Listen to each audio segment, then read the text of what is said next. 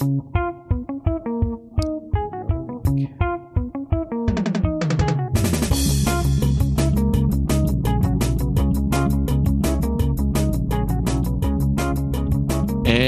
welcome back, everyone. It is episode 71 of Thirst and Goal. We are still doing this podcast remotely. This is our 7th, Ben, or 8th? I feel now. like it's been so long. I think it's 8.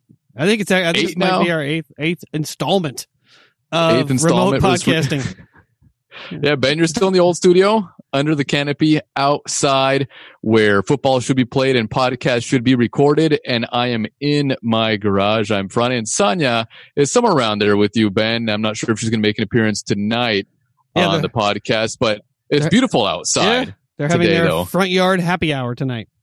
Yeah. And you got your Thirst and Goal gear on, as do I. And you're sipping away there, Ben. I am. I have a little bit of Tanqueray. I'm taking it down a notch because of what's going on in the world right now. More traditional beers, more traditional drinks as we get through this crisis. So I've taken it way down a notch to Tanqueray, the original London dry gin with a little bit of tonic and a little bit of lime. Franny, what are you drinking over there?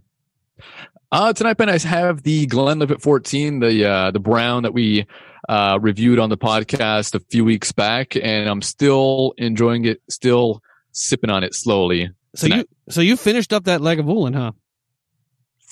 Yeah. The Lagavulin, killed that bottle off, and then last week I believe I killed off the Glenlivet 15, and so I'm on the 14. I'll get on the 12, the 10, the 9. Well, the quarantine is good for one country at least. It is very good for Scotland. We are doing our best to keep the Scottish economy humming. And Friday, how was your week this week? It was good. It was better than last week. I have to say it was better than last week. Last week really dragged, but this week, I don't know, for some reason it just didn't seem that bad. It was manageable. Got through the week. And what about you, Ben? Pretty good. This week was not bad. It was a little toasty here in the San Fernando Valley of Southern California, so it got a little warm this week working from the house, but it looks like it's going to cool down a little bit tomorrow and into next week. But work was manageable this week. That's what I would say. Yeah, it's a little bit of a roller coaster ride working from home without that separation between your work life and your home life. So it's still a little bit of a challenge. I would say my work life is doing fine. It's probably my home life that is struggling a little bit because I can't seem to put my phone down. But it seems like things are slowly opening up. Yeah, at least here in California. I know in other states they've opened up more of the economy, whereas over here it's sort of I wouldn't really call Flores essential. Well, it's Mother's Day. But they did. I guess so. Yeah. I mean, for Mother's Day, it is. But, they're doing curbside pickup now at certain stores. Not all of them just yet. Toy stores, bookstores, clothing stores. Yeah. Are there bookstores? I don't think there are any more bookstores. Walden Books is doing curbside pickup, as is what's that other one that went out of business? I can't even remember. What was that giant one where you could go in? Borders. There you go. Yeah, Borders is doing Borders and Circuit City are both doing curbside pickup this week. Neiman Marcus went bankrupt. J. Crew went bankrupt this week. That's not shocking. But they were on the ropes before this. Sears and JCPenney Soup are hanging. Plantation. Yeah. Never went to Soup Plantation. No, give me a full bowl. Give me a full plate. I mean, I got to go running back to the with a bowl that holds about 3 ounces. I've never been there. No, I went one time. That's probably why they're closing. It was gross. I was not a huge fan of Soup Plantation. I think you got sick, right? You got really sick from that place. Yeah. And they give you this little tiny bowl. You have to keep going back and filling it up. So it at least that's my recollection of it. But yeah, Neiman Marcus.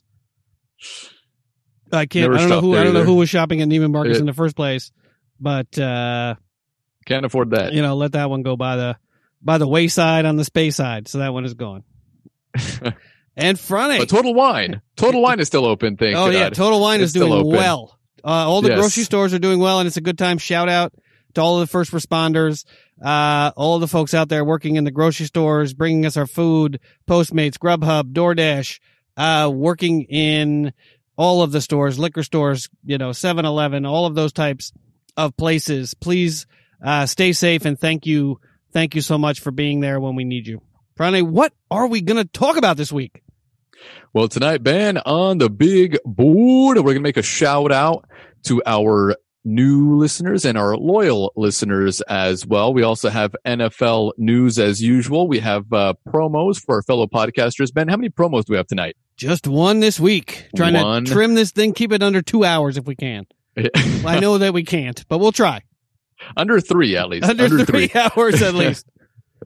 And we also have our tag team news, our thirst and goal news. Ben, Steelers, my Eagles, and Sanya's Seahawks. We have Ben's feel-good story as well.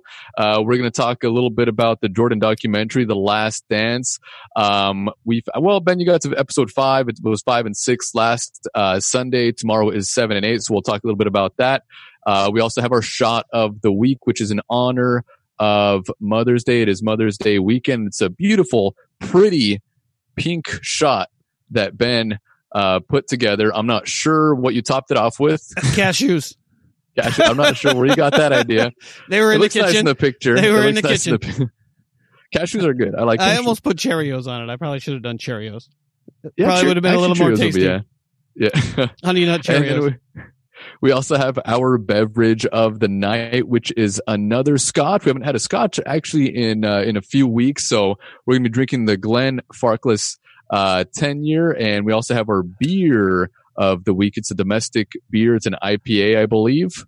Yes. And it looks like it comes in a very generic looking can. Oh yeah, for sure. It's the Dale's Pale Ale. That is what we're trying tonight. I believe, I can't remember the name of the brewery, but we'll definitely taste that later in the show. And also to finish up the night, Ben, you have some housekeeping as well. All right, Friday. What is first up on the big board? First up on the big board, Ben, we're going to make a shout out to our new listeners and also our loyal listeners. Yes, thank you all so much, especially to our loyal listeners who have been with us throughout the season and throughout this crisis. Our listenership has not dropped off significantly, so we truly, truly appreciate all of our loyal listeners as well as our new listeners. And since you're listening, since 2018, we have been a show about football, fun, friends, whiskey, and beer reviews. Please consider heading to our website, thirstandgold.buzzsprout.com, or search Thirst and Gold Podcast on the web and subscribe, rate, and review. Please, please, please also tell a friend, a family member, a coworker, a stranger that you're waiting in line with to get into the supermarket. Anyone that you run into on the street, let them know about Thirst and Gold Podcast from 6 feet away. And please, please, please continue to listen. Friday, what is first up on the big board? First up on the big board, Ben, we have NFL news. All right, Friday. Can you believe that we continue to this day in the middle of May to have continuing NFL news as we move through the season? There is actually more going on now than I ever would have expected. And first up, something exciting this week. The NFL schedules are out, Friday. Can you believe it? A 17-game slate with 2 additional playoff teams coming down the pike. The NFL is determined to get these games to happen come hell or high water. ESPN is currently showing South Korean baseball during the day, so we are desperate for some kind of sport on our television. But Friday, what did you think of the schedule release? Well, I mean, we'll still see, when the season will start. We're still not 100% sure if they'll be able to start the season when they normally do. But it's great too. They have a plan in place right now, and I'm sure they have, a plan A, plan B, plan C. They have, other plans in place, if the season does not start, when the first initial start day is on the schedule right now. Yeah. Tampa Bay with a few night games as expected. Seattle and Philadelphia also with a few night games out there. You are opening up with the Washington Redskins week 1, go on to the Rams, Cincy, San Francisco, and Pittsburgh after that. What did you think of the Philadelphia Eagles schedule? I am a Steeler fan. Franny is a Eagle fan, and Sonia is a Seahawk fan. What did you think of the Eagle schedule? Did you give it a look? Oh yeah, and I'm excited, Ben. We'll finally play each other. In week 5 here. Yeah, Pittsburgh and Philadelphia haven't played each other in a few years now. The last time the teams met was Carson Wentz's rookie season. Yeah. And, we wiped the floor with the Steelers that day. But that was I think the last win for the Eagles that season. But that was a great game. And I can't wait for that game. I can't wait for the game, against the Seahawks. And, Ben, against when we do play the Steelers, it's going to be a morning game. I think it's going to be at 10 o'clock here on the West Coast. And so, I think we should probably do the podcast, and I will probably, sleep over. All right. Fair enough. Maybe watch that game. Let's do it in the morning, in my jammies. Yeah. Take a few shots, before the game. Tequila with Tapatio. Start making the NFL already has plans for the season. We might as well start making plans for the season as well. Exactly. That last game, the game that you beat the crap out of us, that was, we were actually in Cabo San Lucas that day, ruined my vacation day, getting crushed by the Philadelphia Eagles. But just the thought of having an unpleasant day in Cabo right now, is extraordinarily exciting by comparison to staying in my house 7 days a week, for however many weeks it has been thus far. Exciting trip to the grocery store today. But yeah, you also have, you got, Cleveland, Seattle, Green Bay, New Orleans, Arizona, and, on your slate. So you're looking at the NFC West, this year. You drew the short straw there. Pretty tough division that you're going to have to wrangle your way through, with 4 really, really good teams, assuming the Rams are able to, pay Todd Gurley and get back on track. It looks like a pretty tough schedule for you, though. Yeah, it looks tough, but I think Pittsburgh got an even tougher schedule than the Eagles, though. Yeah, we got Giants, Denver, Houston, Tennessee, Philly, Cleveland, Baltimore, Dallas, Cincinnati, Jacksonville. Thank you, Jacksonville. Baltimore, Washington, Buffalo, Cincinnati, Indy, and Cleveland. Yeah, so I think we have a pretty tough schedule all the way across the board. I don't mind finishing up the season with Cincy, Indianapolis, and Cleveland. So if we're in a playoff position coming down the stretch, hopefully Cleveland has completely imploded by then. Indianapolis does not have a quarterback. Phillip Rivers has been sent to the injured reserve by then, and he's coaching his high school team down in Alabama at that point. That's my hope. But we do have a pretty tough schedule coming down the stretch. At least we got Washington and Jacksonville mixed in there. And Tennessee, that could be a tough game against Tennessee. And Houston, we don't know what we're going to get from Houston. But what do you think about Seattle and the Tampa Bay Bucks getting a bunch of night games? I'm not shocked. I'm not shocked by the Bucks getting night games now.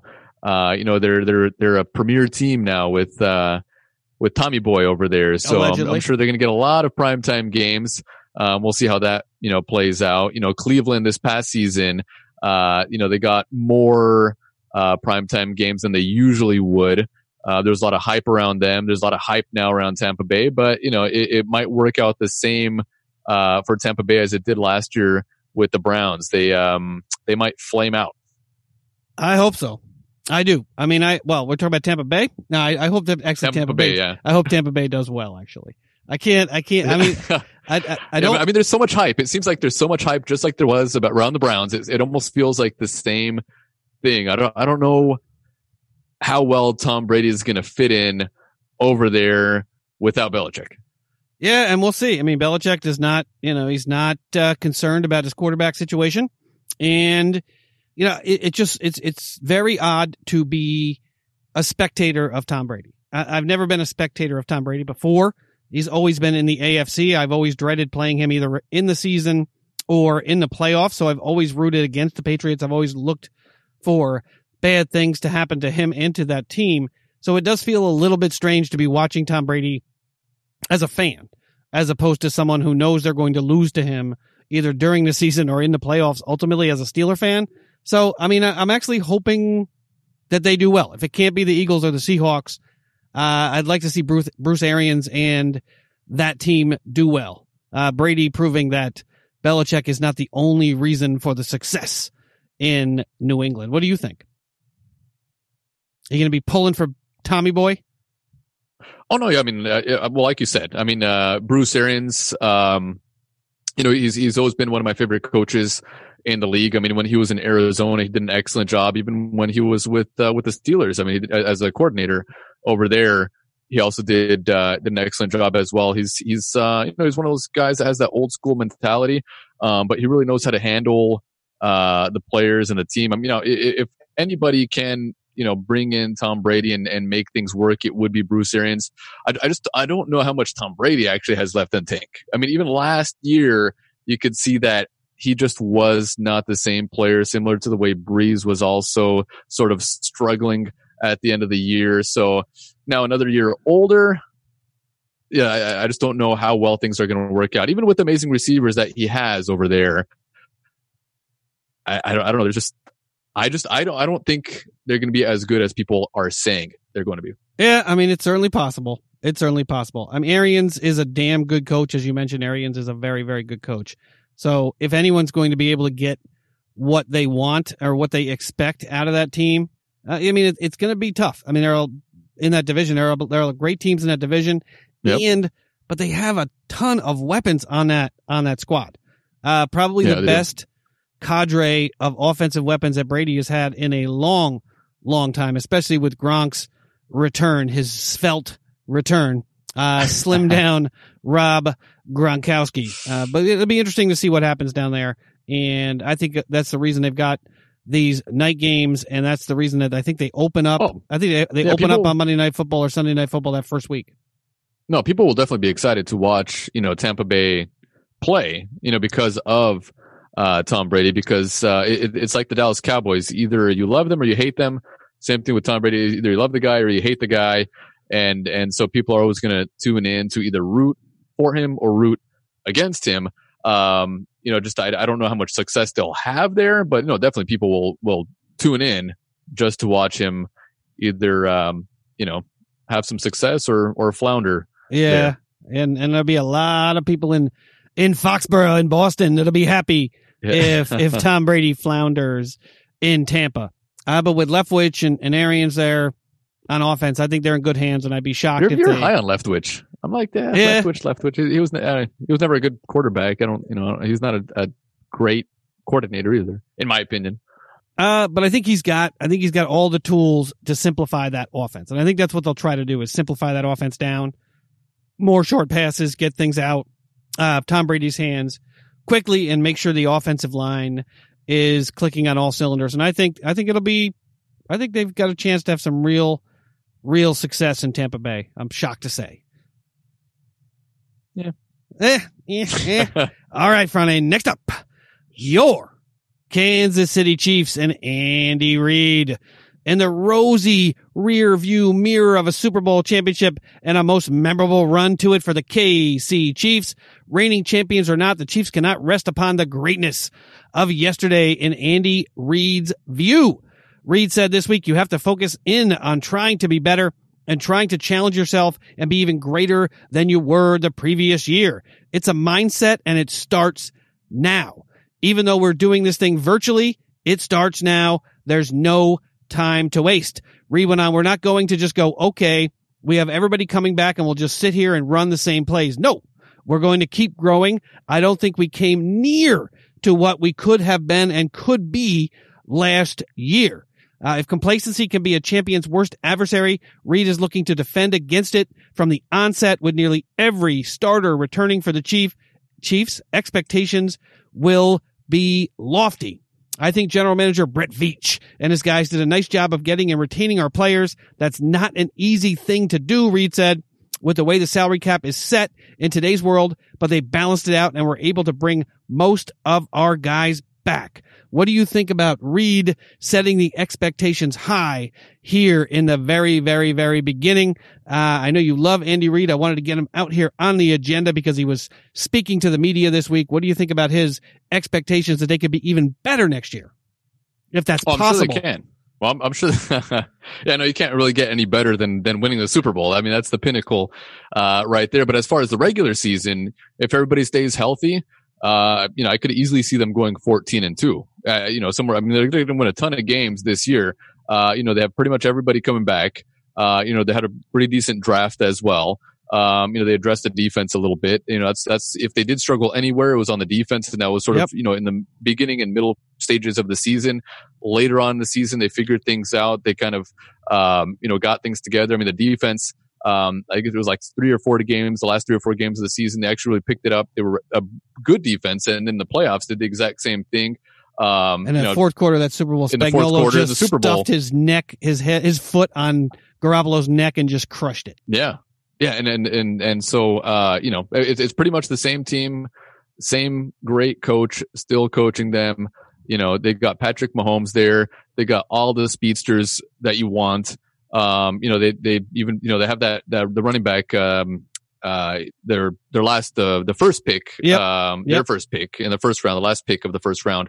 So now they have, another threat, there. And, I can easily see them winning, 14 games, or 15-1. I mean, they're going to win a lot of games. I mean, they're going to be very good again this year, and they should definitely be the favorites to go back to the Super Bowl and repeat. Yeah, I mean, Reed in the AFC without the Patriots to contend with, without Tom Brady to contend with. And now that he's got the taste of the human meat in his mouth, he's been able to eat. That doesn't sound right. He's been able to eat. He's eaten the surfer on the shore. The great white shark has got the taste of blood in his mouth. He knows what it feels like now to win the Super Bowl. And, the way that they were able to shut down the 49er offense in that second half of the game, especially the fourth quarter of that game. The defense, as you mentioned, the defense came together. They picked up some more pieces on defense in the offseason, and I just love the fact that Reed is verbalizing his expectations that he expects this team to be better. Mahomes will be better. The receivers will be better. The running game will be better with the draft pick. The offensive line will be better as well. And I'm just really rooting for Andy Reid to do well. If the Steelers can't do well, of course, I am rooting for Andy Reid in the AFC to do well. But with the Patriots out of your, away and out the rearview mirror, the ceiling is really, really high for the Kansas City I don't know Chiefs. who else can challenge them right now in the AFC. I mean, Baltimore will be good this year. The Steelers have potential. It really just depends on Roethlisberger and how he plays and how healthy he's going to be. He killed a bear last week. Who else is there? I mean, I don't know if Tennessee is really going to threaten them at all.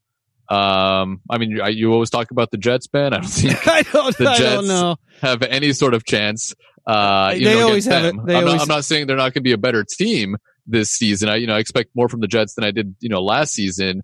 But I'm not sure. They always have a chance about the teams in their division. Nobody's going to challenge them. Oakland is definitely not going to challenge them. The Chargers are. You never know. Las Vegas playing in Vegas. Denver is not. Houston. You're making a lot of lofty predictions right there. That Denver's not going to be any good with no, they're not going to challenge. They're not going to challenge Kansas City, though. They're not going to be on Kansas City's level. No. Houston's not going to be there either on that level. They might be without Bill O'Brien. If they got rid of Bill O'Brien finally, they might actually have a chance of being, a good football team. He'll be the owner of the team by the end of the season. He's never leaving that franchise. Yeah, but in the AFC, I really don't see any other team that can challenge Kansas City right now, unless they have some crazy injuries this season. But I don't. If they remain healthy, I don't see anybody stopping them from going back to the Super Bowl. The NFC is it's a crapshoot. There's a lot of good teams in the NFC, but in the AFC, really, there's nobody to challenge them. And Ben, you're a Pittsburgh Steelers fan. I don't think the Steelers have what it takes right now. If Baltimore can pull it together in the playoffs, they could challenge them. I think Baltimore and Pittsburgh are probably the only teams, and Buffalo. I mean, if Buffalo can pull it together as well, Buffalo needs a better quarterback. They need a better quarterback. Oh yeah, he played just horrific in the playoffs. But they brought in a lot of really nice pieces there in Buffalo in the offseason as well as had a really nice draft. So, you get one or two injuries on Kansas City, and there, the possibility for Pittsburgh, Baltimore, Buffalo, or Miami. That's going to be my dark. Miami is my dark horse pick with. No, I wouldn't even. That's not even a dark horse. Come on, that's that's like a black hole. Well, you got Tua Tagovailoa. Well, I'm not even going to try. Tagovailoa. Yes, no. And you got a really nice defense down there. They really buttressed that defense up nice. So, people can't see me shaking my head over here, but I'm shaking Miami my head. is my dark horse pick in the AFC. Just like the Jets were supposed to win 16 games last year, Ben, for you, but it's not going to happen. But against Kansas City, realistically, there's nobody right now. That can challenge. Other than Big Ben, because he has the experience. But that's it. And the defense, the Steeler defense is improved, going to be very good this year. I hope. But by all accounts, they should be damn near as good, if not better than they were last year. Hargrave running off to Philadelphia was a loss, but we were able to, pick up some defensive players in the draft, especially at corner. And I think we'll be pretty damn good on defense. And, Andy Reid definitely has a reason to be confident about this upcoming season. Oh, for sure. For sure. All right, next up, Franny, this will come as music to your ears. There will be no international NFL play during the 2020 season. The NFL does not release, or it did release its schedule at the end of this week. But details have already begun to leak. According to the Daily Mail, the league will not currently and does not currently anticipate that it will play any international games in 2020 due to concerns and limitations connected with the COVID-19 pandemic. In recent years, the NFL had significantly expanded the number of games, much to Frane's dismay. It played outside of the United States. Doing so has widened the footprint of gridiron football. I suppose, especially in the United Kingdom. That's true. Where games at London's Wembley and Tottenham. I mean, those are great names. Wembley and Tottenham Stadium. Have generated record attendance. The NFL also played games in countries closer to home, including Mexico and the game between the Chiefs and the Chargers. But what do you think about no international games? Jacksonville not playing again 2 or 3 games over in London, but there will be no international games in Mexico or the UK this year. I'm sure the players are happy about it. Already laying down the gauntlet. Yeah, I'm sure the players are very happy about that. No need to fly to London. Actually, Mexico City's not that far away from, depending on where you are. If you're in New York, then Mexico City is a little bit further away, as opposed to being in, LA and flying down to Mexico City. But I'm sure the players are excited, and I'm not opposed to it either. We've talked about this in the past, and I've been opposed to all of the international games, and home teams losing that one home game, playing away. I don't think that's really fair to them. I also don't think it's fair for the traveling, especially if you're Seattle and having to go to London or whatever. I mean, that's just way too far. It really adds to the mileage that you're flying for the entire season. So yeah, I mean, I think it's great for the players. It's maybe not great for the fans in London. I know there's a lot in the UK who get very excited about these football games. But I mean, I think the NFL made the right move right now with the situation that we're in. They made the right move. International games will be back again. But the players can at least relax this year and not have to worry about it at all. Yeah, that's fair. I mean, I'd like to see a couple games in London, but it looks like there will not be any games. And I tend to agree with Frane. I mean, I like the UK games, but it doesn't make a lot of sense to be putting people in planes and hotel rooms around the world, even if the pandemic has somewhat, lessened by that point. It doesn't make a lot of sense to be flying teams, into Mexico, into the UK, and putting them up in hotels and doing all of that. It doesn't make a lot of sense, but I'm sure there are a lot of fans of the Thirst and Goal that listen to this podcast that are from the UK. We have a lot of UK podcasts that we promote on this show, and I know there will be a lot of sad folks in the UK that they will not be able to go out and watch the Jacksonville Jaguars play this year. Well, I mean, but these are, the NFL they fly out to London, they fly out to Mexico City, and those are meaningful games. Oh yeah. Sometimes it really depends on the teams that are playing. If you're watching Miami and Jacksonville, probably it's a meaningless game next year. But there are teams that, fly out there that actually play meaningful games. Philadelphia played out there, not last year, but I believe the season before. And I don't think it was a home game for Philadelphia anyways. But they're actually meaningful games. Whereas, soccer leagues in Europe don't have their teams come over here and play in meaningful games. You won't have Manchester United or Liverpool or Tottenham or any of those teams come to the U.S. to play any meaningful games. So, they're getting our meaningful games here from the NFL. But then I would love to go, and watch, a match between Manchester City or United versus Liverpool or whoever as a meaningful league game. We only get like the summer exhibition games. In the friendlies. I mean, nothing, absolutely nothing. But, they actually get meaningful football games that, are wins and losses. Whereas, here in the U.S., we don't get that same treatment from their league, even though we would also have a lot of support for their teams over here. That's interesting. I mean, I'm just throwing it out there. I mean, do you think that is by design? In other words, do you think that the European League and the Premier League, they've made the decision consciously that they don't think there's any benefit to them? In other words, they don't think that they could build up interest in the league on this side of the pond for football, for soccer, the way that we can build up interest in NFL football. Yeah, well, on I'm their not sure side. if Because there's a lot of soccer fans in LA. I mean, they could definitely host a huge game easily in LA. In New York, they'd easily be able to, fill a stadium, with one of those Premier League teams, which is, the biggest league, soccer league in the world. So, I mean, the NFL is probably looking to expand as well, which I don't agree with at all. Whereas, the Premier League is not looking to expand, but it's just, it's give us some meaningful games, of their national sport, since they're getting some of ours from our national sport. Well, I mean, they stole, this virus stole, my understanding, the first and probably only championship for Liverpool. Was there was my understanding is that they had a pretty easy run, or they were likely to win the Premier League this year. Had the season played out to the end. So I know there are a lot of pissed off people in Liverpool.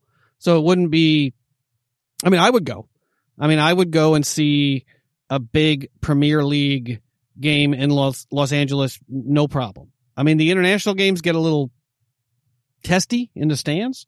Even the friendlies get a little testy in the stands for some strange reason. I think it depends on who you're playing against, Ben. But it's not. I don't need to have beer on my head because Croatia beats Mexico in a friendly exhibition match when Croatia doesn't even have any of their starters in the game. Does not seem to rise to the level of someone throwing beer at me. But soccer fans are a unique group in terms of their level of intense dedication to the game, even if it is a completely meaningless game. Yeah, I'll never forget that. Taking off my shirt in the bathroom because I just didn't want to go into the bathroom by myself. All right, next up, something that is near and dear to your heart. Des Bryant can't play football but can run his mouth. Usual. The ink wasn't even dry on quarterback Andy Dalton's new contract with the Cowboys before Des Bryant was already running his mouth, claiming disrespect on part of the Cowboys, according to the Dallas Morning News. Dalton, a lifelong Bengal, was released by Cincy Thursday before last and agreed to a $7 million deal, $3 million guaranteed with the Cowboys. Des Bryant wasn't hating on Andy Dalton exactly, but according to his tweets, Des seemed to have a bigger problem with the Cowboys signing Dalton before giving Dak Prescott his new contract. Dallas has offered Prescott the highest deal for a quarterback in league history, according to sources, but the biggest difference between the sides was length of deal. How can you offer Des Bryant the biggest contract for a quarterback ever? Andy turned it down. Nothing against Andy Dalton, Des Bryant said, because I think he's a great player, but the Cowboys are extremely out of line.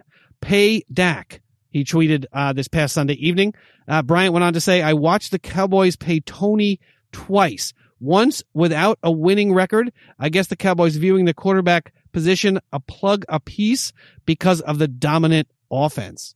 What do you think about Dez Bryant playing the D card? Everything's disrespect when you don't get what you want. Apparently, a word with no meaning, a word with no definition. But apparently, offering Dak Prescott $33 million a year for 5 years was not sufficient for Dez Bryant. How can you say that signing Andy Dalton is disrespectful when you're just signing a 32-year-old backup? It's not. Yeah, I mean, it's not disrespectful at all. I mean, it's a smart business move, if anything, by the Cowboys to shore up the backup position, especially with somebody of Andy Dalton's caliber. I mean, he's a good football player, and if he needs to come in for any sort of time for Dak Prescott, the team will be just fine with Andy Dalton. And $3 million is not a lot of money for a good backup quarterback. That's a good move by the Cowboys, and I don't know where Dez Bryant is coming off saying they're not paying Dak Prescott. It was like $160 million deal.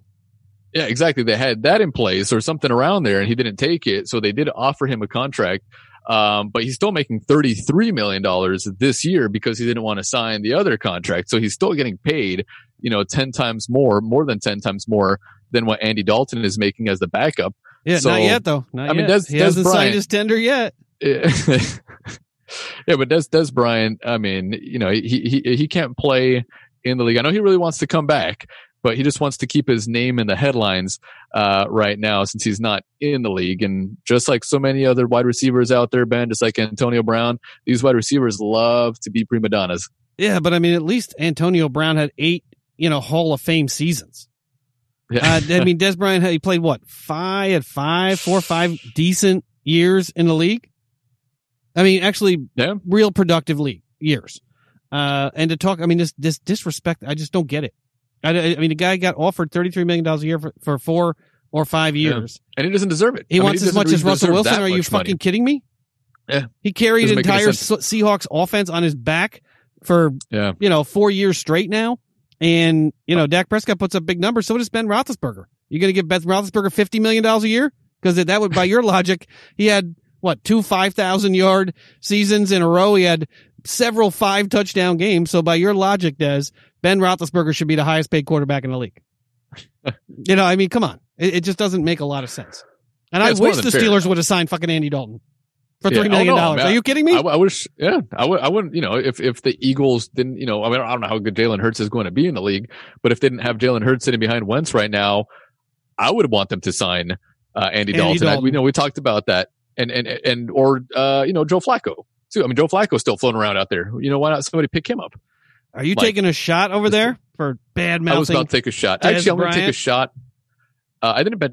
Wait, did I? Well, he's not on the Cowboys anymore. Well, he'll always be a Cowboy. He'll always be a Cowboy. It's like being a Yankee. Once you're a Cowboy, you're always a Cowboy. I'll say, I respect Dak Prescott. I've said a lot of positive things about him. But he is an idiot. Too many positive things, if you ask me. He is an idiot for turning down that contract. And, cheers to Andy Dalton. Yeah, go work at the fucking Go work at the fucking Piggly Wiggly this week, giving people with groceries as they spit in your face and lick the grocery bags. Are you kidding me? $33 million. All right, I'll take a shot with you. I'm drinking what are you drinking? What's a shot? I am drinking the Evan Williams peach. And I hate Evan Williams in general, and the peach is even worse. And I'm drinking the Southern Comfort Lime as punishment along with Friday tonight. Yeah, it's the drinking game, our long-running drinking game, where if we say anything negative about any team in our division, Ben, your division, actually, well, you didn't say anything negative about anybody in your division, not even Andy Dalton, who used to be part of your division, Ben. I like Dalton. I mean, I can't fault the guy. Yeah. I mean, I can't fault the guy for what he had to deal with in Cincinnati. I mean, it was, the years that they had a good team, they ran up against a better Steeler team or a better Baltimore team. I mean, they had, Dalton is a class act, and he's an above average quarterback. Yeah. If I say anything about, anybody in the NFC East. The NFC least. Fuck Jerry Jones. I'll just say that. And your yacht. Just for the hell of it. Just so I could take a shot. It's a good excuse, Ben. Your yacht. I'm going to take one all night. White leather furniture. All right, let's do it. Only Jerry Jones would have white leather furniture. Oh, it's disgusting. Especially when it's warm. It tastes like that medicine I got in the 70s as a kid that they would give you in liquid form instead of a shot. That tastes worse than it did last week. Jesus Christ. I don't know how it got worse, but it got worse. Ooh, it's like that weird liquid I took when I was a kid. I had no idea what it was, but I think it was to... Yeah. I think it was to... I'm sure college kids would love this. You know, it's... God, yeah. I think that bottle, Ben, was like, I think $9. That Southern Comfort Lime. Less than a 6-pack of Coke. And this one, this was $11.99 for the Evan Williams Peach. You know, a little loftier price. You know, I skimped on that or went out on the limb and got, you know, like a little extra for myself. You chose it yourself. Yeah. What do you use? I mean, what low grade barley do you use to make a whiskey that's $9? Because there has to be some profit built in there too, right? So you're essentially, you know, it's a $4 bottle of whiskey. What are the ingredients that go into that? Is it the dust that settles, you know, at the bottom of the grain bin before you make the decent whiskey? But it's got to be some pretty bad shit. All right, Fronty. Next up, Cam Newton. I won't play as a backup. He said earlier in the week, at the end of the week, he said, I will play as a backup if the right situation emerges. But initially, he said that he would refuse to sign in a backup role. Saw no interest from anyone around the league given the COVID-19 situation and the inability to work him out in person. But now he is saying that he is open to a backup role in the right situation. Franny, does this make sense for the Steelers or some other team to make a run at Cam Newton, give him a deal, you know, somewhere between $5 and $10 million and bring him in as a backup? What say you about bringing Cam Newton into your locker room? Not your locker room. I'm not sure. Do you think he would sign? Do you think he would sign a contract for that low of an amount? You know, $5-10 million. I mean, would he himself just expect more because of what he has accomplished in the past? I mean, he did. You know, he went to the Super Bowl. He was the MVP one year. You know, Dak Prescott was none of those things, and he expects, you know, more than $33 million and a starting, you know, job. You know, would Cam Newton, you know, he said he would take a backup role, but would he sign a $5 or $10 million deal? Do you think he would still be looking for a little bit more than 5 or 10? Would that sort of be below him? Well, his standards? He would definitely be looking for more, but what's the alternative? The alternative is to wait for an injury, to wait into the season and hope that an injury to a starting quarterback somewhere necessitates you coming out of semi-retirement, signing a deal for, you know, $15 million in the middle of the season and coming in and filling that role. And what if it's not a team you want to play for? You know, you're also going to be 5 or 6 months potentially without anyone seeing you work out at all. So your price may drop more quickly than you think. I mean, we saw this past season with the Steelers, among other teams, that didn't go out and make a run at a quarterback, didn't look to trade, didn't look to bring anybody out of retirement to come in and play, even though they had tough situations at quarterback. And I think he'd be smart to take an $8 or $9 million deal or $10 million. I mean, $10 million for a backup is a shit ton of money for a backup quarterback. And if he can get anywhere between 5 and 10, whether he would take it, I don't know, but I think it would be a smart move to take it. What do you think? Yeah, well, I mean, I think he's starting to, you know, see what his worth actually is. You know, I mean, you know, I'm sure he has a large ego and still believes that he can play the game at, you know, at the highest level. But teams don't see it that way. And I think finally he's starting to understand that, you know what, maybe I'm not worth $30 million, but I still don't know if he would take maybe 8 or 9 million, even as in a backup role. I just think he has, you know, he just seems like a guy that has a lot of pride and still has not matured, to the point where he might understand that, you know, with $5 or $6 or $7 million is probably my actual worth, but he understands that, you know, starting position is probably not in his cards right now. But I don't see him going to Pittsburgh though. I don't see Pittsburgh making a move to pick him up, only because, I mean, they didn't go after Ben in the same They room. didn't go after anybody in the draft. I mean, if they were really desperate for a quarterback, because they didn't know at the time, that Cam Newton wasn't going to be picked up by a team. He just happens to still be out there and available. But if they were really desperate for a quarterback, I think they would have picked up somebody in the draft already. Yeah, even an undrafted free agent quarterback. Or even Andy Dalton. I mean, if Andy Dalton was willing to sign for $3 million, with the Cowboys, why wouldn't he sign? I mean, I'm sure maybe Pittsburgh did make a phone call. I think they did. Who knows what went on behind the scenes? I think Ben might not be as personable a guy as I'd like to think. Winston didn't want to have anything to do with it. I'm sure that there have been talks with Newton. I'm sure there were talks with Dalton. I'm sure there have been talks with Flacco. There may be something about Ben Roethlisberger that isn't particularly appealing to a lot of these quarterbacks. Winston probably in a much better situation in Pittsburgh, if you think about it, in terms of the likelihood of starting a game. Yep. And he chose instead to go to New Orleans, in hopes maybe of being the starter next year, potentially. I mean, I think Cam Newton, this might be the wake-up call that he needs to, work on his mechanics a little bit more, to, be a little bit better teammate to some of the folks especially on the offensive coaching staff. But I mean, if I were a team like the Steelers, I would, what's the worst case scenario? You end up cutting him.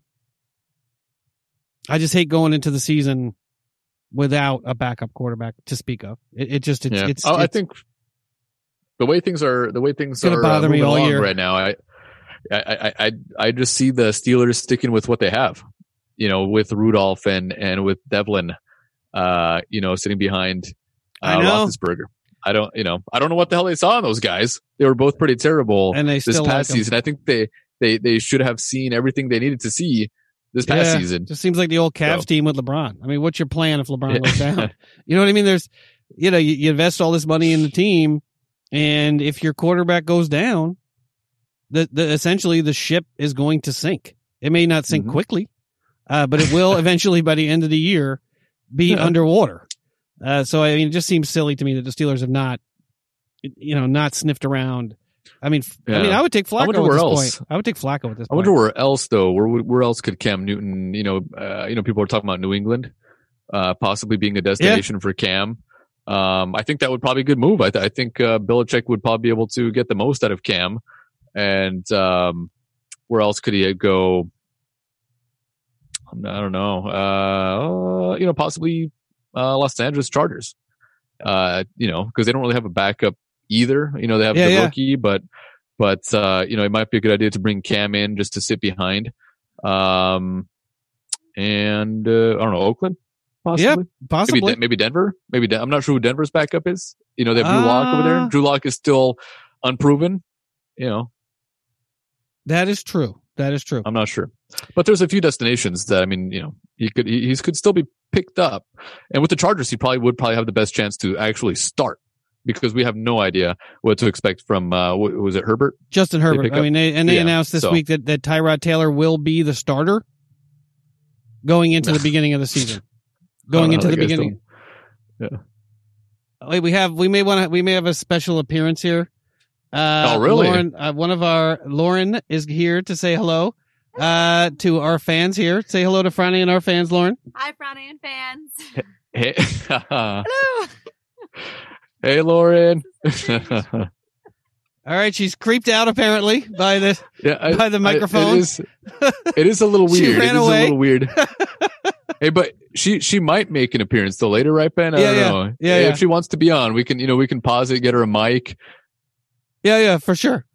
Yeah. Once we get through the NFL news, I'll go ask her. I think she does. I'm not sure if she wants to or not.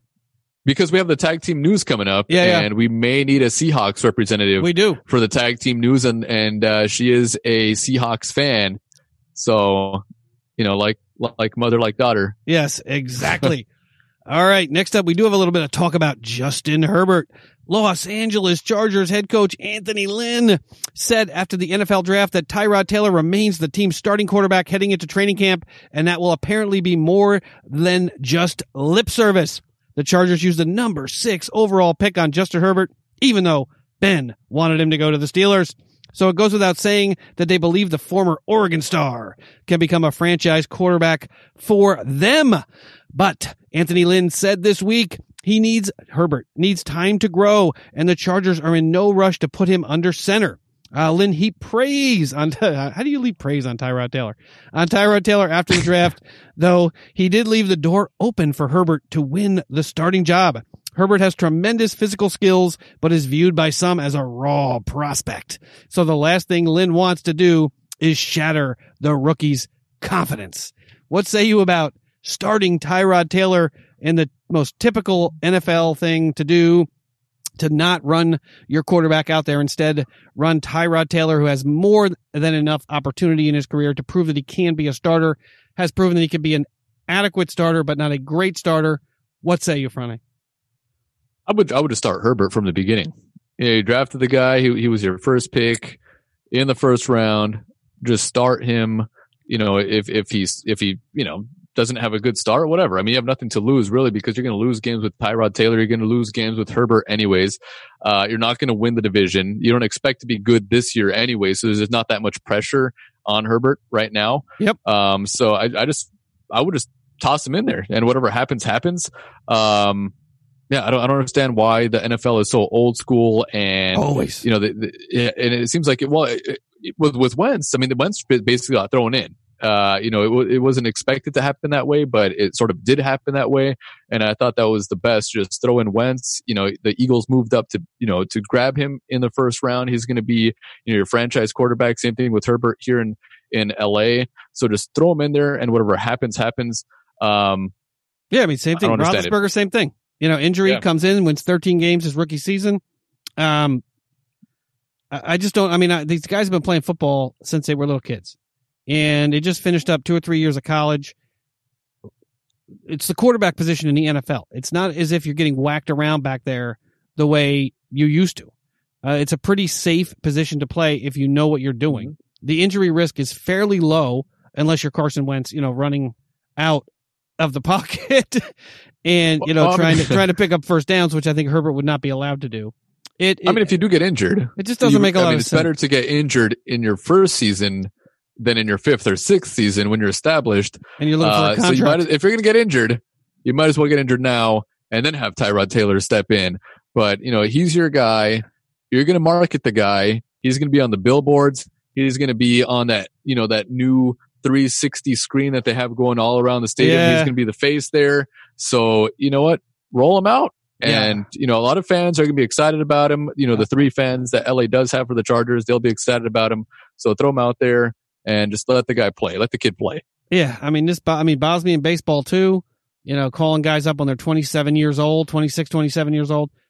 If you think the player has, I like the sound of the bottle opening, has something they can offer at the NFL level or the major league level, I don't know why you'd run Tyrod Taylor out there. I mean, if Phillip Rivers were the quarterback and the plan was to let Phillip Rivers, ride off into the sunset, then I get it. But Tyrod Taylor? I mean, honestly, that doesn't make a lot of. Yeah. I mean, I know they have. It's like the Marshawn Lynch, his first game back for the Seahawks. I mean, why not just have him start the game? The first run of the game to excite the crowd and get them, hyped up and excited. Just put him in for I would, if I was the coach, and I don't know why they didn't do this. I would run out Marshawn Lynch first play down the middle. Instead, they ran out some other running back. I don't even know when they actually put Marshawn Lynch in the game. But the crowd was excited when he did. Later in the first half, I think. Yeah, when he did come in. So I would do the same thing with Herbert. Put him in. And he might be coming back first game, because the fans that they do have are excited. Yeah, I mean, it's just the Colts. I mean, essentially they ran Jacoby Brissett out there. I thought it was a smart contract that they gave him because he did have some potential early on in the season. And I mean, I thought he could be a starter. But essentially, you're starting Jacoby Brissett. You're starting Tyrod Taylor. Why would you want to potentially put your team in a hole at the outset? As good as that team was the year before last, 12 wins I think they had the year before last, and they have a better team now than they had then. I don't know why you would, in a league where every game counts, risk stacking up losses early on in the season to save a quarterback who you are essentially paying nothing. Mm-hmm. Yeah, he was a 6th pick, but who cares what fucking pick he was? You know what I mean? I mean, the value that they put on that draft pick, it's gone. It's money spent. Mm-hmm. It's out the door. You're not going to get any more value for that 6th pick. Yes, you took him in the first round. You took him in the top 10. There's a lot of value in that pick, but that value is gone now. It's done. So, you're not going to have to pay this kid for at least 4 years. Why not run him out there? I just don't get it. I honestly don't get it. Yeah. He's not that raw. I mean, he's played college football at a Pac-12 at a big time school. He played in high school. He played before that. I think this kid is prepared, especially from the interviews that I've seen with him. I think the kid is prepared to go. I would start him on day one. Yeah, let him sink or swim. See what happens. I mean, you're not going to lose any money. Like you said, Ben, he's pretty much not free, but he's not on a big contract right now, and you have nothing to lose. Yeah, absolutely nothing to lose in that division. And with the low expectations, nothing to lose. Yeah, with the rookie weight scale, what happens in 4 years? What if Justin Herbert turns out to be really, really good, and he wants at that now, 4 years from now, he wants $250 million over 5 years, whatever the contract it will be for a quarterback then. And Dak Prescott will still be looking for that contract. And you don't want to, and the Chargers famously don't give those kinds of contracts out. They just don't. The team does not spend that kind of money. They never have and they never will. So you may have to let this guy run out the door in 4 to 5 years anyway, or he might take a better deal from someone else in 5 years. So, what do you have to lose? I guess I just don't understand it. It's like someone giving you a Ferrari for $10,000 and you're saying, no, I don't want to drive it. I want to take care of it. I want to take care of this Ferrari. I mean, that doesn't drive the fucking car. There are collectors out there that do buy expensive cars that have them just sit around in the garage, but they're more valuable when you let them sit, but quarterbacks are not more valuable if you let them sit. Yeah. I mean, you essentially have a starting quarterback on your roster, potentially, for the cost of a backup, sound like me. For the cost of a backup quarterback. Like, for the cost of a freaking backup DB. Like, who the fuck cares? Run him out there. I mean, experience is the best teacher. There is this mythology that Aaron Rodgers somehow is better today than he would have been had he started the first day and Brett Favre was traded and Aaron Rodgers learned anything, that he became a better quarterback sitting behind Brett Favre for 3 years is just hogwash. There's no data to back up that sitting in an office next to somebody who's working makes you a better worker. That's essentially the logic behind that. Is I just sit and watch Franny work, and then 3 years later I start doing his job, and I'm supposed to be better at it long term had I not watched him for 3 years. It just makes no fucking sense. Than actually doing the job. Sorry, I could go on about this forever. That they do the same shit in fucking baseball. It makes me remember trying to keep this under 3 hours, Ben. All right, Franny, that's the end of the NFL news. You want to take a quick break? Let's take a quick break. All right, we'll take a quick break and we'll be right back.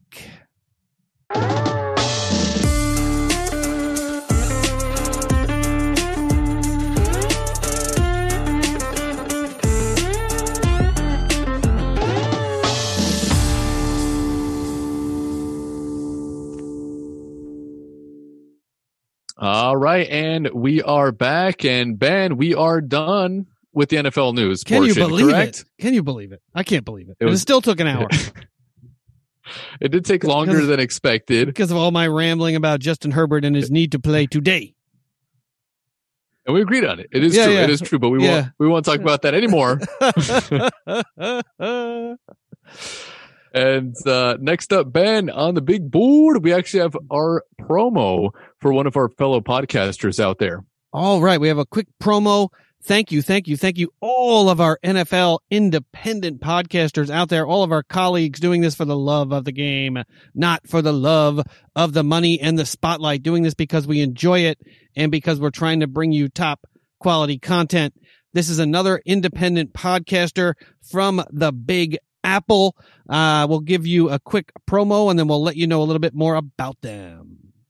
Check out NY Jets Fans Podcast for all your weekly Jets and NFL news, game previews, and reviews for all Jets games.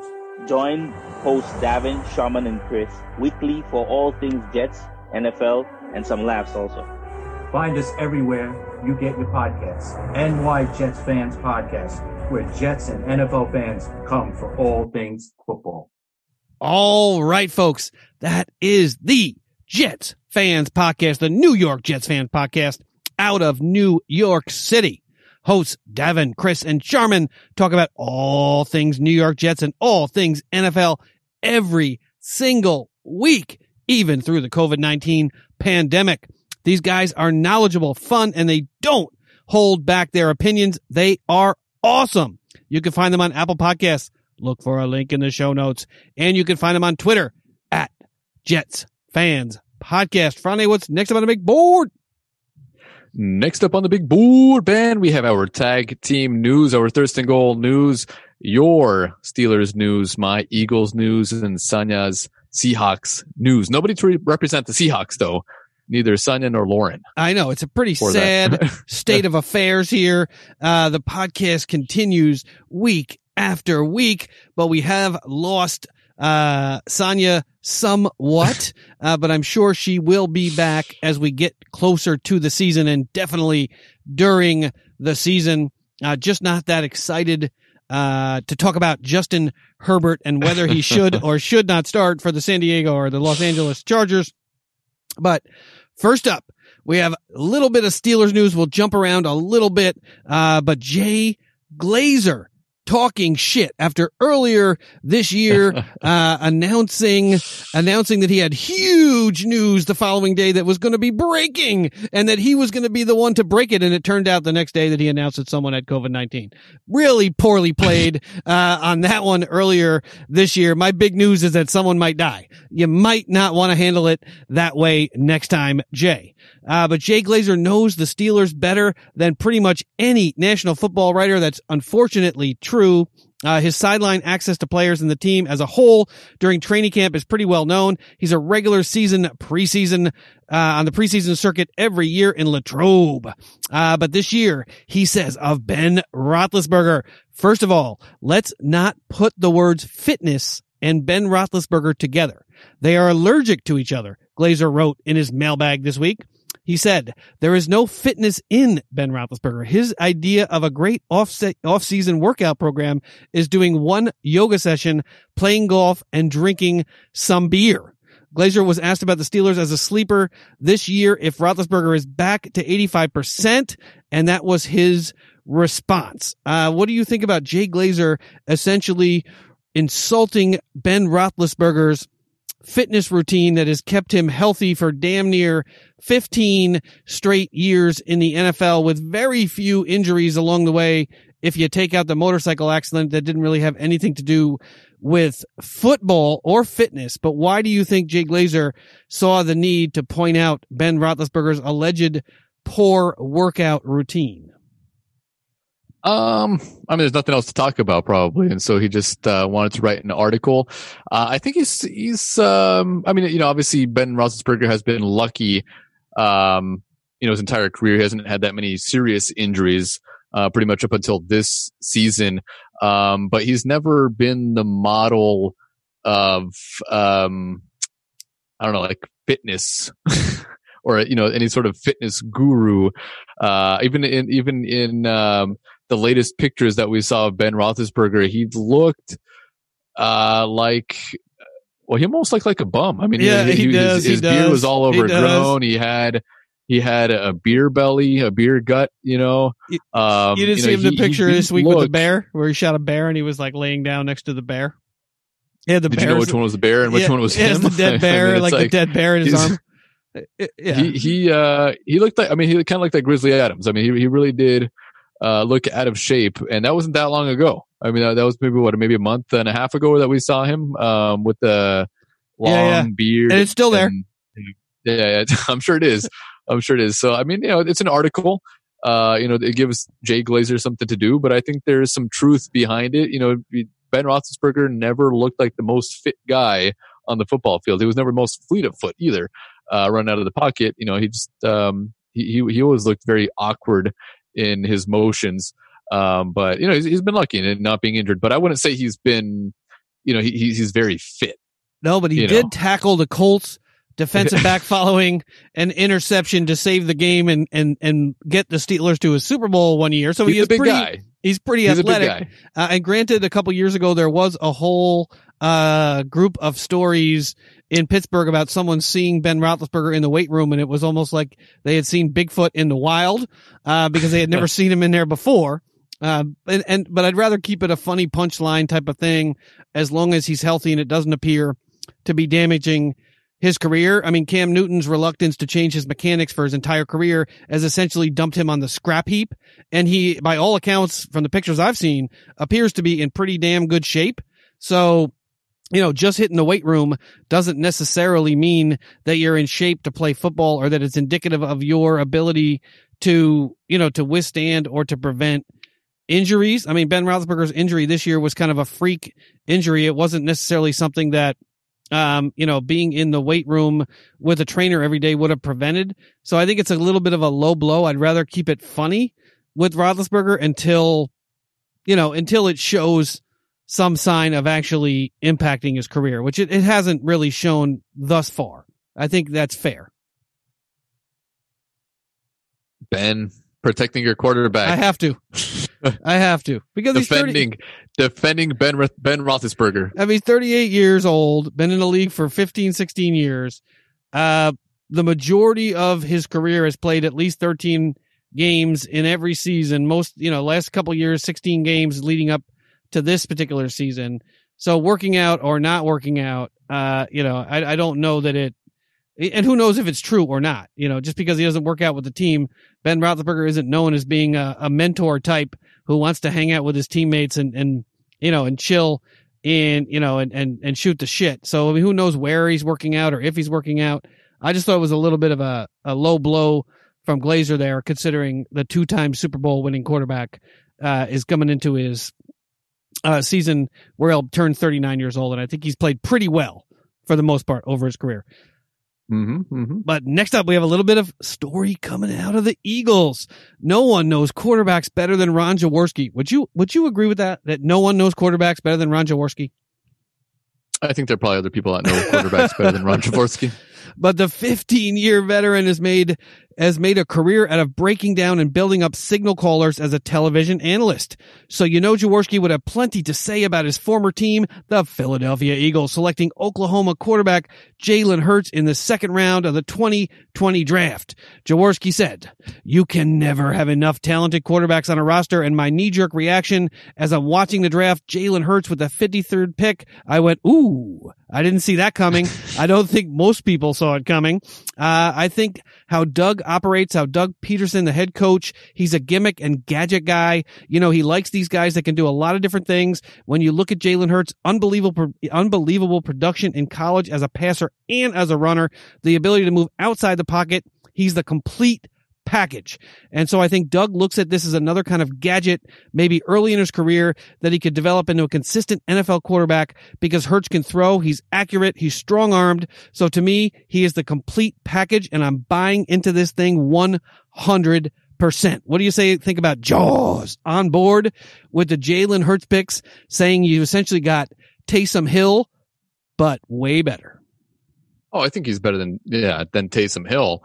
I mean, he could have potentially been a starting quarterback for a lot of teams in the NFL, including your Steelers, Ben. It's still surprising that they didn't pick him up when they had the chance to grab him. And he was on the board. That second, he was still there. He was still there in the second round.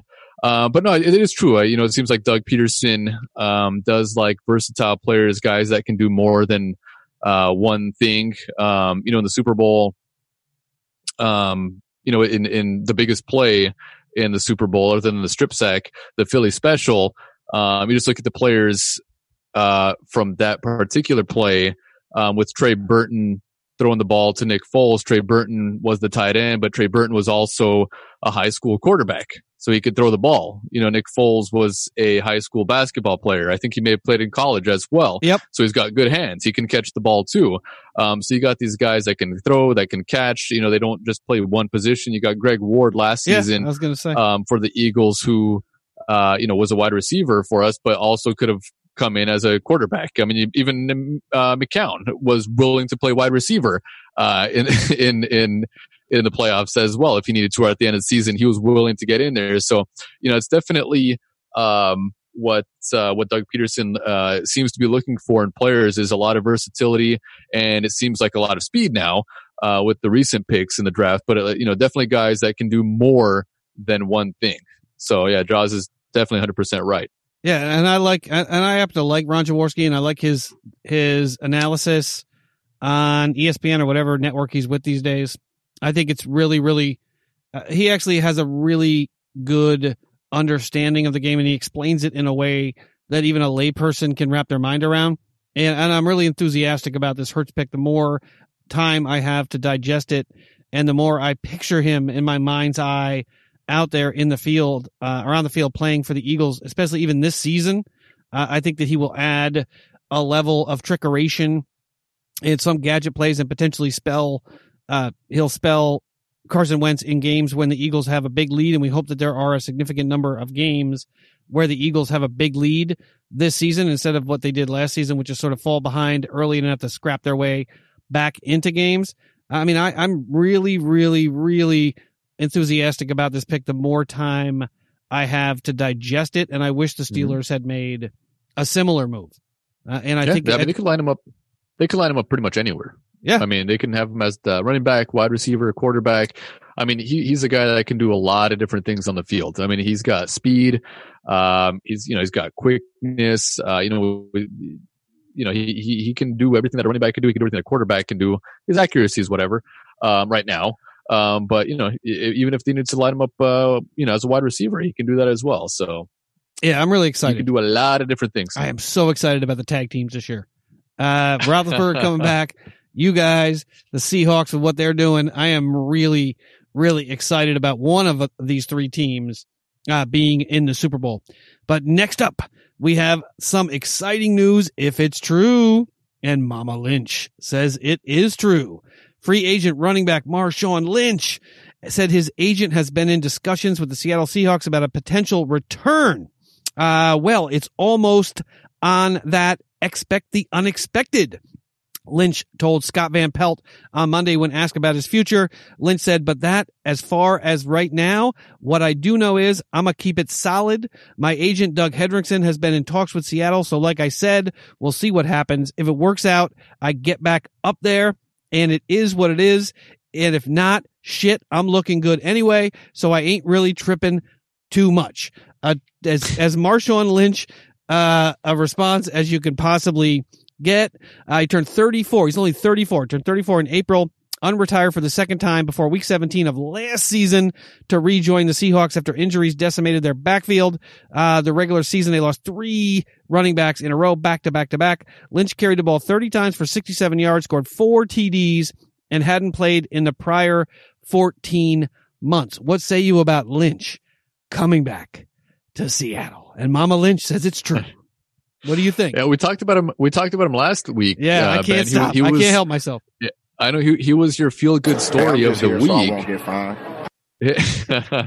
And it would be great to get Sonya's perspective on this as well. I'm sure she would. She's ecstatic. She's ecstatic. She's definitely happy about this, and I'm sure a lot of people, that are fans of football are happy about this too. I mean, he's just a class act. He's a great player.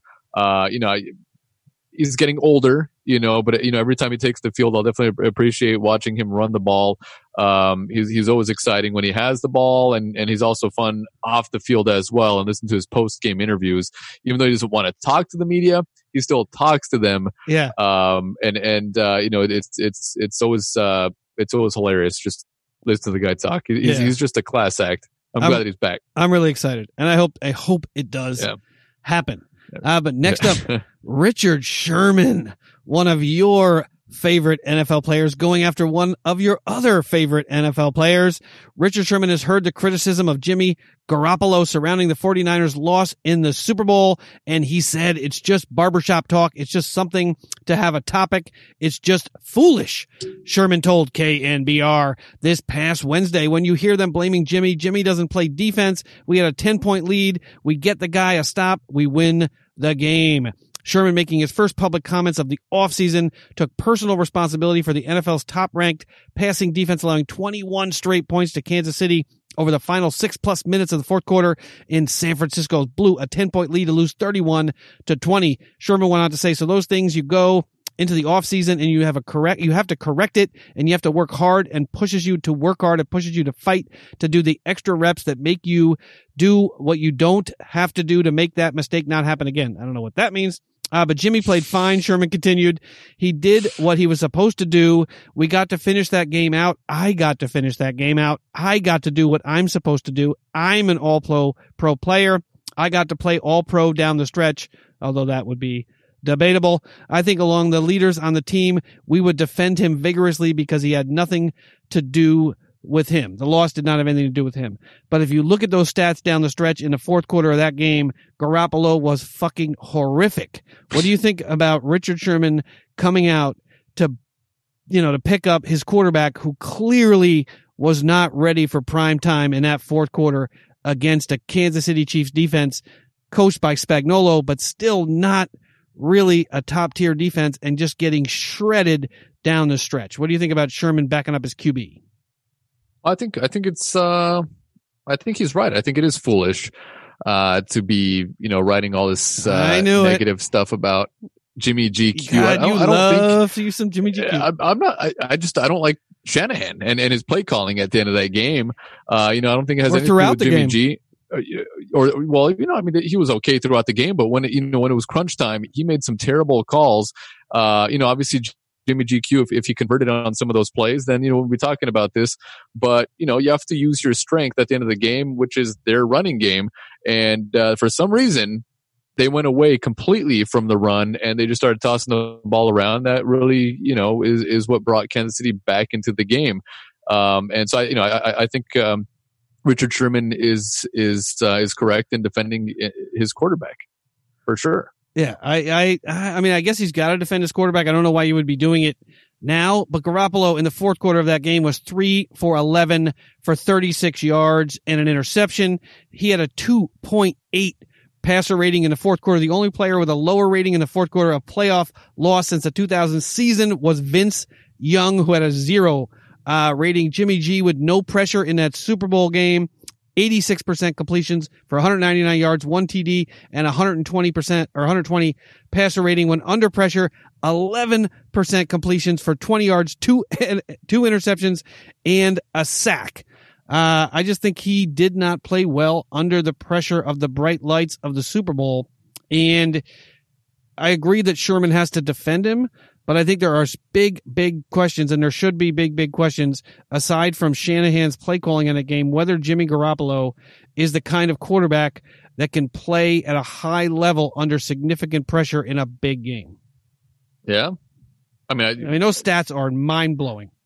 Yeah, can Matt Ryan play under those conditions with the same coach? I blame Shanahan 100% for the Atlanta loss to New England when they were up 28-3. And that was an even bigger blown lead. Yeah, that exactly. Same coach, same lead in the fourth quarter, actually even larger lead, against New England. But I don't blame Matt Ryan. I don't blame Jimmy GQ. It's all on Shanahan, and you got to play to your strengths. The entire season it was their defense and their run game. For some reason, in the fourth quarter, he figured Jimmy GQ should start tossing the ball around. Doesn't make any sense. All right, we're gonna have to put another Mount Rushmore. This time, I guess we'll put it in North Dakota. It'll have Alex Smith, Jimmy Garoppolo, Kirk Cousins. Who else are we going to put on your Mount Rushmore of quarterbacks there? Am I leaving anybody out? You forgot Case Keenum. Case Keenum is on Friday's Mount Rushmore of undeserved criticism of quarterbacks. So you're saying that Shanahan's play calling in both of those games contributed to the horrific numbers of the quarterback down the stretch. It wasn't as much Matt Ryan shit the bed and Jimmy Garoppolo shit the bed as Shanahan's play calling down the stretch hampered the quarterback's chances to be successful. What it was. That's what it was, Ben. All right. Okay. So, and Kirk Cousins and the play calling in the game when Kirk Cousins beat the New Orleans Saints this year, that was Kirk Cousins' play, or was Brilliance. that, or was that it was his brilliance. Was that Kirk the play Cousins' calling of the offensive coordinator? Now, Kirk Cousins actually made some huge plays in that game. He did. I like Kirk Cousins. He did make some huge plays in that game. But you know, and if if Jimmy G did connect with Emmanuel Sanders at the end of the game, we wouldn't be talking about this. That didn't happen. I mean, obviously that was his mistake. But more so than anything, it was the play calling of Shanahan in that game that really cost him the Super Bowl. Yeah, and I just have to watch Richard Sherman should defend his quarterback and criticize his coach. Okay, well, that's not going to happen. But I mean, it's interesting because watching the game that they played against the Saints, whatever that was, that 48-46 game they played earlier in the year, when Shanahan's mind was completely, laser focused on the concept of having to score a shit ton of points, they had the right play call drawn up against what was a better Saints defense than Kansas City. I mean, Kansas City's defense, as you mentioned earlier, played well down the stretch there, but the New Orleans Saints defense was pretty good down the stretch as well, and they were able to put up 48 points against them. So there might be something to the Shanahan thing, but I'll move Aaron Rodgers, I guess, over to the left of Kirk Cousins. So we'll have Rodgers, Keenum, Cousins, Smith, and now we're going to add Jimmy Garoppolo to your Mount Rushmore of quarterbacks. We're going to have to get you a little bob. The first podcast we do when you're back over here in a couple weeks, when they release or when they continue to cut back on these restrictions, we're going to get, I'm going to have to order all 5 of those bobbleheads for you just so you can have all 5 of those quarterbacks in front of you at any given time. It's going to be difficult to find the Case Keenum bobblehead, and I don't think they make any. It's got to be out there somewhere. Smith, I don't think they're going to have a Alex Smith bobblehead.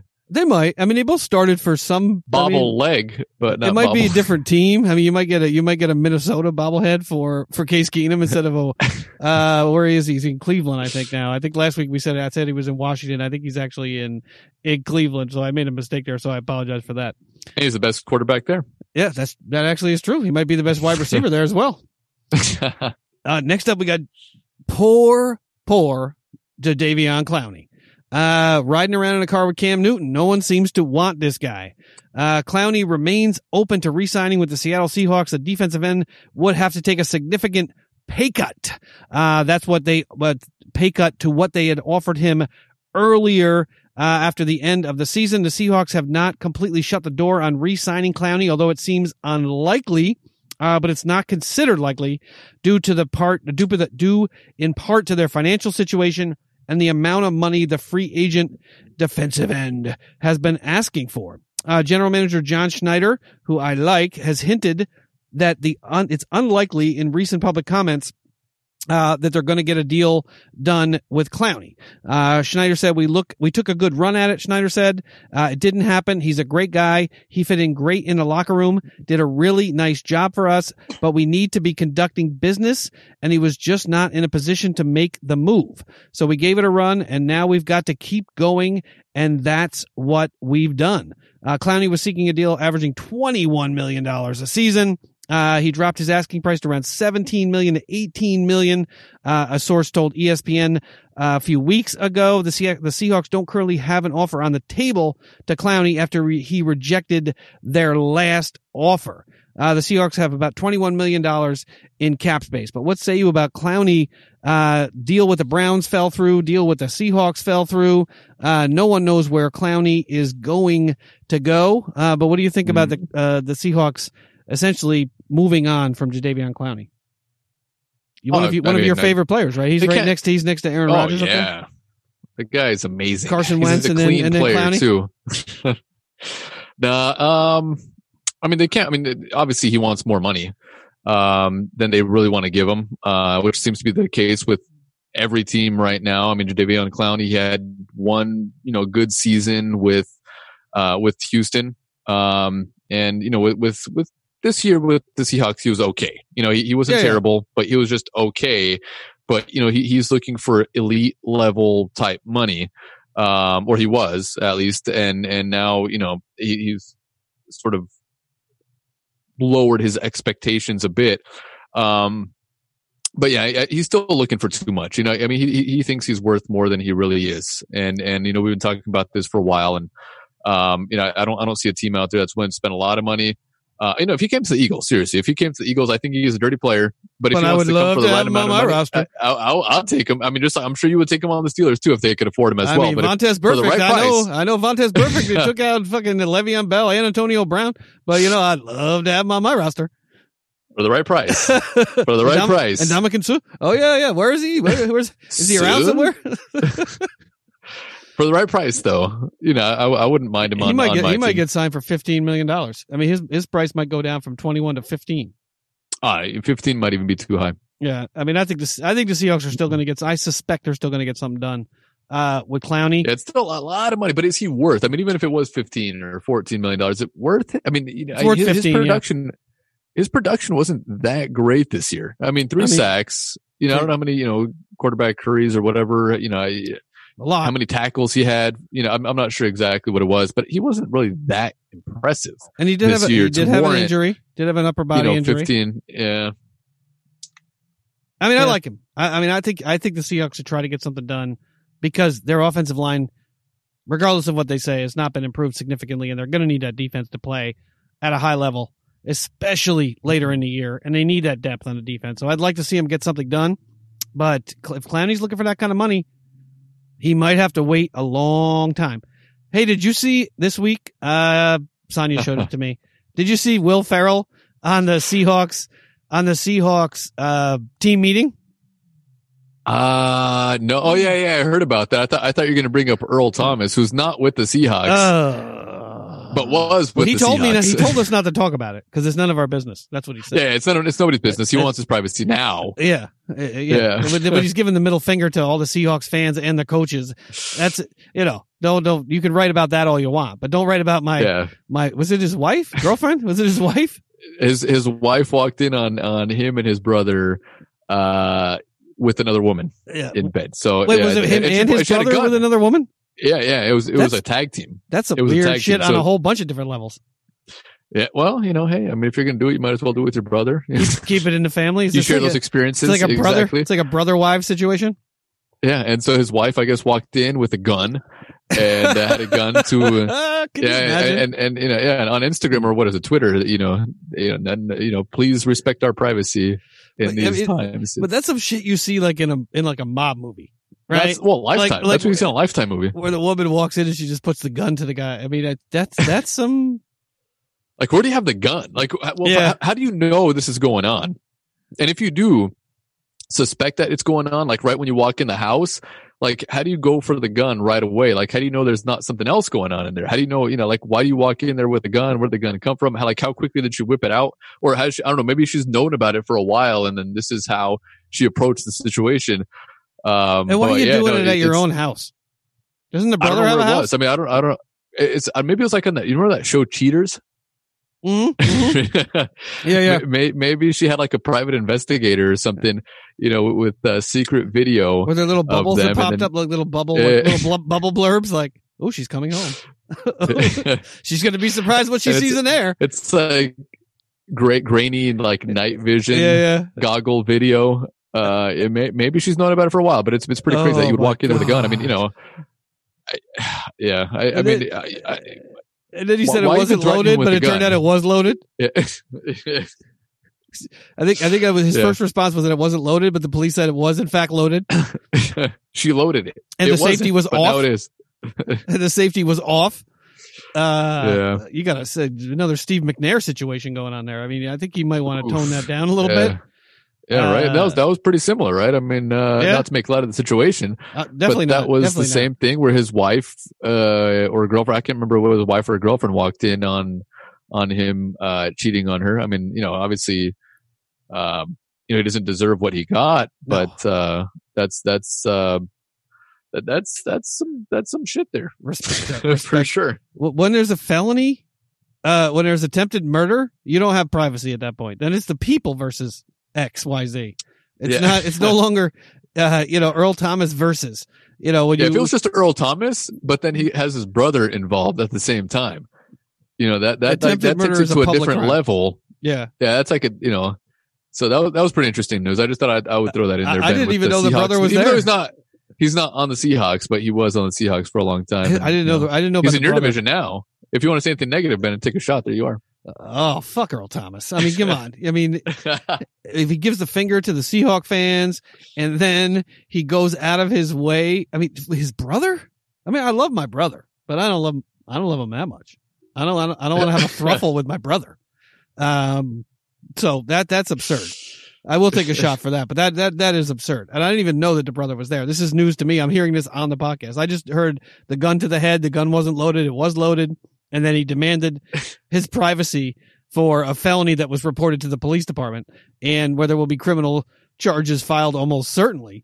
But yeah, I will take a shot for that. But on a funnier note, yeah, the Will Ferrell, I definitely suggest that you check out the Will Ferrell, conference call with the Seahawks players. It was pretty hilarious. He went out, he called a bunch of plays, essentially was playing the role, I think, of a bunch of different players, including, Olsen.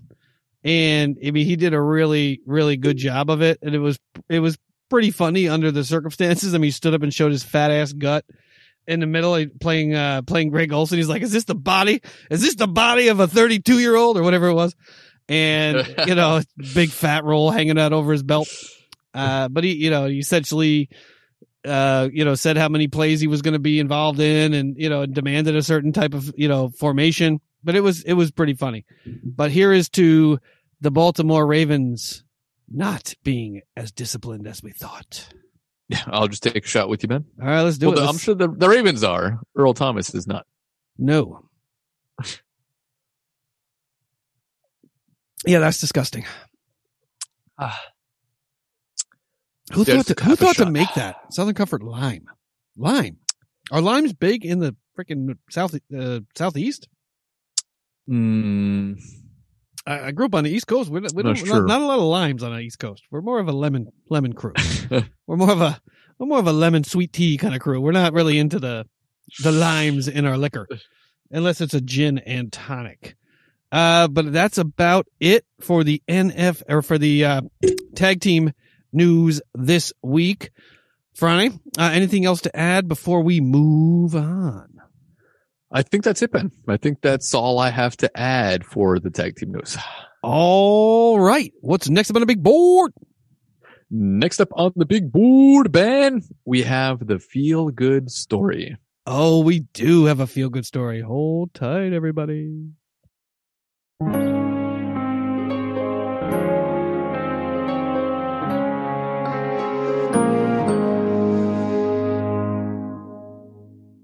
All right, Franny, we have our feel-good story. Are you ready?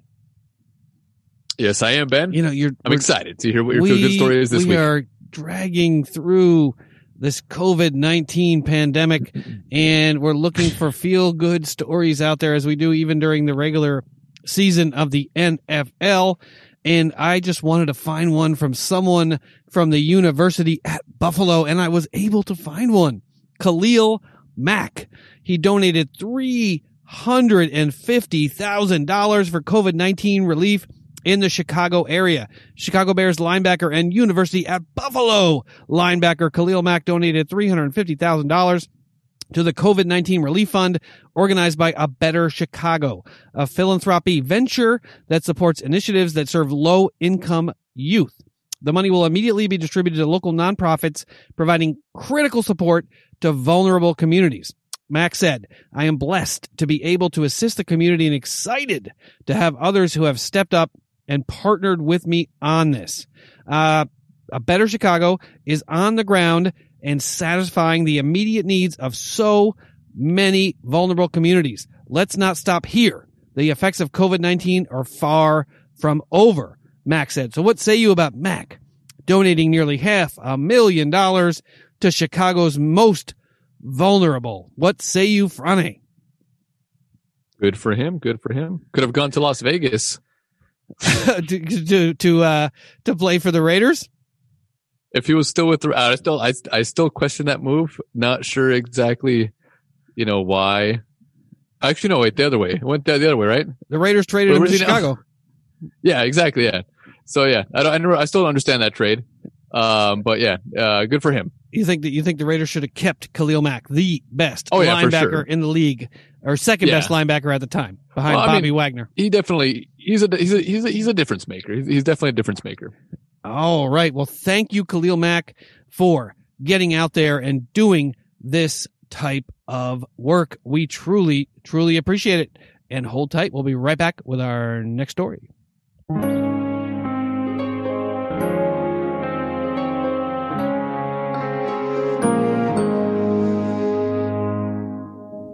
All right, Friday, what's next up on the big board? Next up on the big board, Ben, we have the Jordan documentary. Oh, The your Last Dance, favorite. Ben. You pushed me and pushed me and pushed me to watch this documentary, and I finally got through 5 episodes of the 6. It wasn't that much pushing. No. I just said, hey, Ben, check out that documentary. And then I couldn't stop. I watched episode 3, 4, and 5 back to okay. back to back. I watched 3 in a row. Yeah, no, it's excellent. I mean, they did a good job of editing it and putting it together. All the little snippets that they have, the music, the interviews. I mean, everything is it's so well done. It's what you'd expect from an ESPN documentary. ESPN usually does a pretty good job with their documentaries. But Ben, what did you think? I mean, I loved it. I mean, I'm so excited to watch the next 5 episodes of this. I mean, picking up with episode 3, this was sort of the Rodman centric series, or the Rodman centric episode. And learning more about Rodman and the camaraderie that he had with the team and the respect that the other teammates had for him. I think this was the 48 hours episode where he just needed a break for 48 hours to go to Vegas, and Jordan had to go drag him out of his bed and bring him back to the practice facility after the 48 hours had expired. I think this might have been that episode. Did we talk about that? Yeah, I don't know if me and you talked about it last week, because I don't think you watched it to that point. No, I hadn't. I watched 3, 4, and 5. It was just really interesting to watch Rodman's reaction to the things that people were saying about him now in retrospect, how much respect they had for him, and living through it. It'd be such an amazing time, because he always, and to hear Phil Jackson say that he always performed on the court. Yeah. There was a little bit of a time when he was sort of going through a little bit of a lull when his role was diminished after Pippen came back. But to watch him, perform. I mean, I always loved watching Dennis Rodman. I mean, he definitely doesn't get a lot of credit because he didn't score a ton of points, but he definitely always gave 110% of himself, on the court, with the hustle plays that he would make, with the rebounds, with the defense. So I mean, he doesn't get enough credit for that. Obviously, in the documentary is getting a lot of credit, but a lot of people tend to forget that Dennis Rodman was there and that he was, he contributed a lot to that team. Yeah, and I think everybody knows Jordan and Pippen. Yeah. And, we talk about Phil Jackson. And, you remember the big shots that even John Paxson hit or Steve Kerr hit in the playoffs. You remember those shots. I remember that Paxson shot. That's one of my first memories of basketball in 93. When obviously I remember basketball before that, but that was a huge moment. Yeah. And I think I have a card, some basketball cards, with Paxson actually hitting that 3-pointer. I probably have it buried away somewhere. I probably still own that card somewhere. Yeah, and Jordan didn't want him to take the shot. Yeah, well, he wasn't supposed to take the shot apparently. And people remember Horace Grant and his contributions to the team, and Rodman sort of is he's sort of forgotten because he didn't take those big shots, but he was kind of the enforcer. He was the guy that set the tone. He was the guy that brought the attitude to the team. Oh yeah. And then finally getting over the hump after the Jordan rules in Detroit. I mean, just watching, that would never happen today. I mean, those kind of fouls would never happen today. There would be flagrants called, there would be ejections. But watching the Jordan rules unfold and Jordan, hitting the gym and realizing that he couldn't allow that to happen the following season was pretty amazing. And watching the vitriol between the Pistons and the Bulls to this day, playing the the footage of the Bulls shaking everyone's hands after the loss in the deciding game, and then watching the Pistons walk off, without shaking anyone's hands, and watching dickheads like Isaiah Thomas try to justify, what they did. And then especially Bill Laimbeer too. Yeah, and Bill Laimbeer. I mean, the hatred, because Jordan was never not classy. He wanted to win at all costs, but he wasn't a dickhead about it. Maybe during the game, but to watch what the Pistons did there, and the Jordan, I had forgotten all about the Jordan rules. Essentially, just knock his ass down the second he gets anywhere near the basket. I mean, that was some intense basketball. Mm-hmm. Mm-hmm. Yeah, and that's kind of what we didn't get through last week, but you sort of caught up. Ben, that was so good. And you watched a little bit of episode 5. It was 5 and 6 last weekend, and we have 7 and 8 tomorrow. But the beginning of episode 5, we sort of see Jordan's daily routine, where he's mobbed constantly everywhere he goes by the media, by people. And you see him in his hotel room with the little bit of peace that he actually has. And it seems like he is, quite the cigar connoisseur. It seems like wherever he is, wherever he goes, he has a cigar with him in his hands. Oh yeah. But I'm sure that type of lifestyle that he has, or that he had, I'm sure it'd be fun for a little bit when you're famous like that, but then you go through that consistently every day. Yeah, it gets annoying and it really burns you out. And we see that also, and how he reacts, and it sort of leads into his first retirement, and also the betting portion and the gambling that he doesn't admit is really a problem, but it seems like it's a problem. He just never did want to admit to it. No, it's competition. I mean, it's a competition that's frowned upon by society, and I think that has something to do with it, right? I mean, he was just as competitive with his gambling, whether it be on golf, 50, 60, 70 or more $1,000 losing on a round of golf, or the gambling that he did in Vegas or in sports books as well. But watching, one of my favorite, I don't remember what episode it was, but his mother convincing him to go and talk to Nike. Because he wanted Adidas. And Nike being, I forgot how small Nike was back then. When I was a kid, it was Reebok and Adidas were huge. Run DMC. Adidas was huge and Reebok was huge, and there were some other brands, but Nike was kind of a startup almost back then. LA Gears? Yeah, LA Gears or whatever the hell it was. And they were so. His agent and Converse at that time Converse was like too. That was the shoe to have in the NBA. Converse. Magic. You remember more than at that. Magic I was born at that. Yeah, I was born that year, Ben. So you remember a little bit more than me. But I wanted those Magic shoes. Everybody wanted those Magic shoes. I think Magic had a deal with Converse, and they were the yellow or the purple and gold, or purple and yellow Converse back in the early. It was mid '90s maybe. But just to watch, Nike welcome them like with a banner on the wall printed on like a dot matrix printer, because they were so desperate, and what that grew into. Essentially turning Nike into the brand. It wasn't just that Jordan had a line of shoes that grossed and netted a shit ton of money. He built that whole brand. Mm-hmm. Nike and now he's his own brand. Yeah. It went from, building up Nike to what Nike is today. And now you have Air Jordan brand that Nike also owns, but Jordan makes a shit ton of money off of that. He's a billionaire because of the brand. But Ben, if you had a signature shoe, which brand would you choose to put your shoe together for? Adidas, for sure. Adidas, for sure.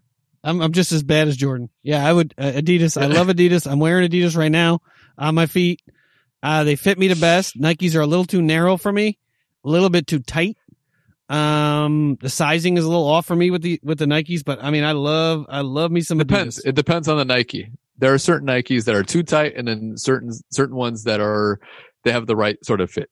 But Adidas for you, it was Adidas for Jordan. So glad you didn't make that decision. it was probably the same thing. Yeah, because there was the game that he Adidas wore. would be just as big, and yeah, because they had the game that he wore the later in the season. I think it was at Madison Square Garden. And this is where you learn. This is where, and in those later episodes, where you really start to learn about Kobe's ties to Jordan and the Madison Square Garden relationship, or the ties that they both had to Madison Square Garden. But when Jordan wore the sneakers from whatever it was, 88, was it 88? 80. Well, I think it was the first year that he was actually in the league. I think it was 84. I think that's because it was early on. Yeah. Because Nike was unsure about signing this long-term or contract, any sort of contract with a rookie, and he was a rookie in 84. And so it was those same types of sneakers that he wore in 84 that he was wearing in 98. Yeah. And just bloodied his I'm sure feet. his foot was probably a little bit wider and a little more fragile when, a little bit older than when he was, a kid in 84. But Ben, you should post that on Twitter. Because I don't know if we can, on Instagram, if you can actually, ask questions what's your shoe? Which would you have Nike, Adidas, Reebok, Under Armour, New Balance? Because all these brands have signature their athletes, like Kawhi Leonard recently signed on with New Balance, which was nobody knows that. Well, New Balance didn't really have anybody. They didn't have any sort of signature shoe for anybody. No. So that was a huge move for them. But yeah, I think we should probably ask that question. I will. And remind me after the show. See what the responses are. Yeah, remind me after the show. We'll post it. And I mean, just some of those, it brought back a lot of memories. And I forgot that 88 season. What was he? MVP, scoring champion, slam dunk champion. I mean, he won every conceivable award that year except for the championship. But those early seasons, I had forgotten about all of the drama that went on during those early seasons, and I really, I mean, I know this will be near and dear to your heart, but I thought Kobe had a lot of really. I have forgotten how much he tried to pattern, and maybe I'm wrong, pattern his career and his approach to the game after Michael Jordan and his relationship with him. I thought that was probably one of my, in terms of my emotional reaction, one of my favorite parts of the series. Yeah. I mean, you can tell. I mean, you can tell the way Kobe played the game that he did try to mimic Michael Jordan and do the same things that Michael Jordan did, especially with the, the turnaround jumper that, Kobe sort of perfected throughout his career, and just the way he moved and the way he dribbled the ball. You could see some of Michael Jordan's game in Kobe and the way he wanted to outdo him at Madison Square Garden.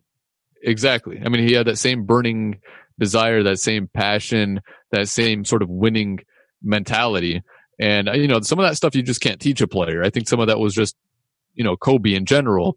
But when you have somebody like Michael Jordan that takes you under their wing and sort of teaches you, then, it sort of develops a little bit,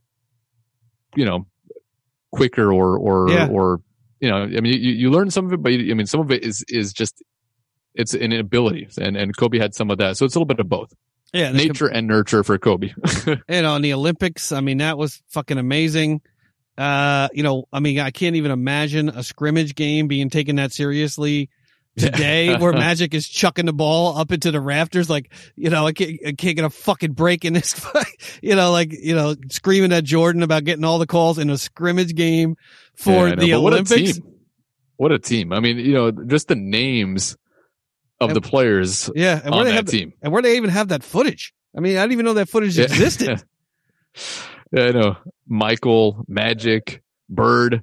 You got David Robinson and Ewing are your centers. Yeah. And you got Karl Malone down there also. Charles Barkley is down there.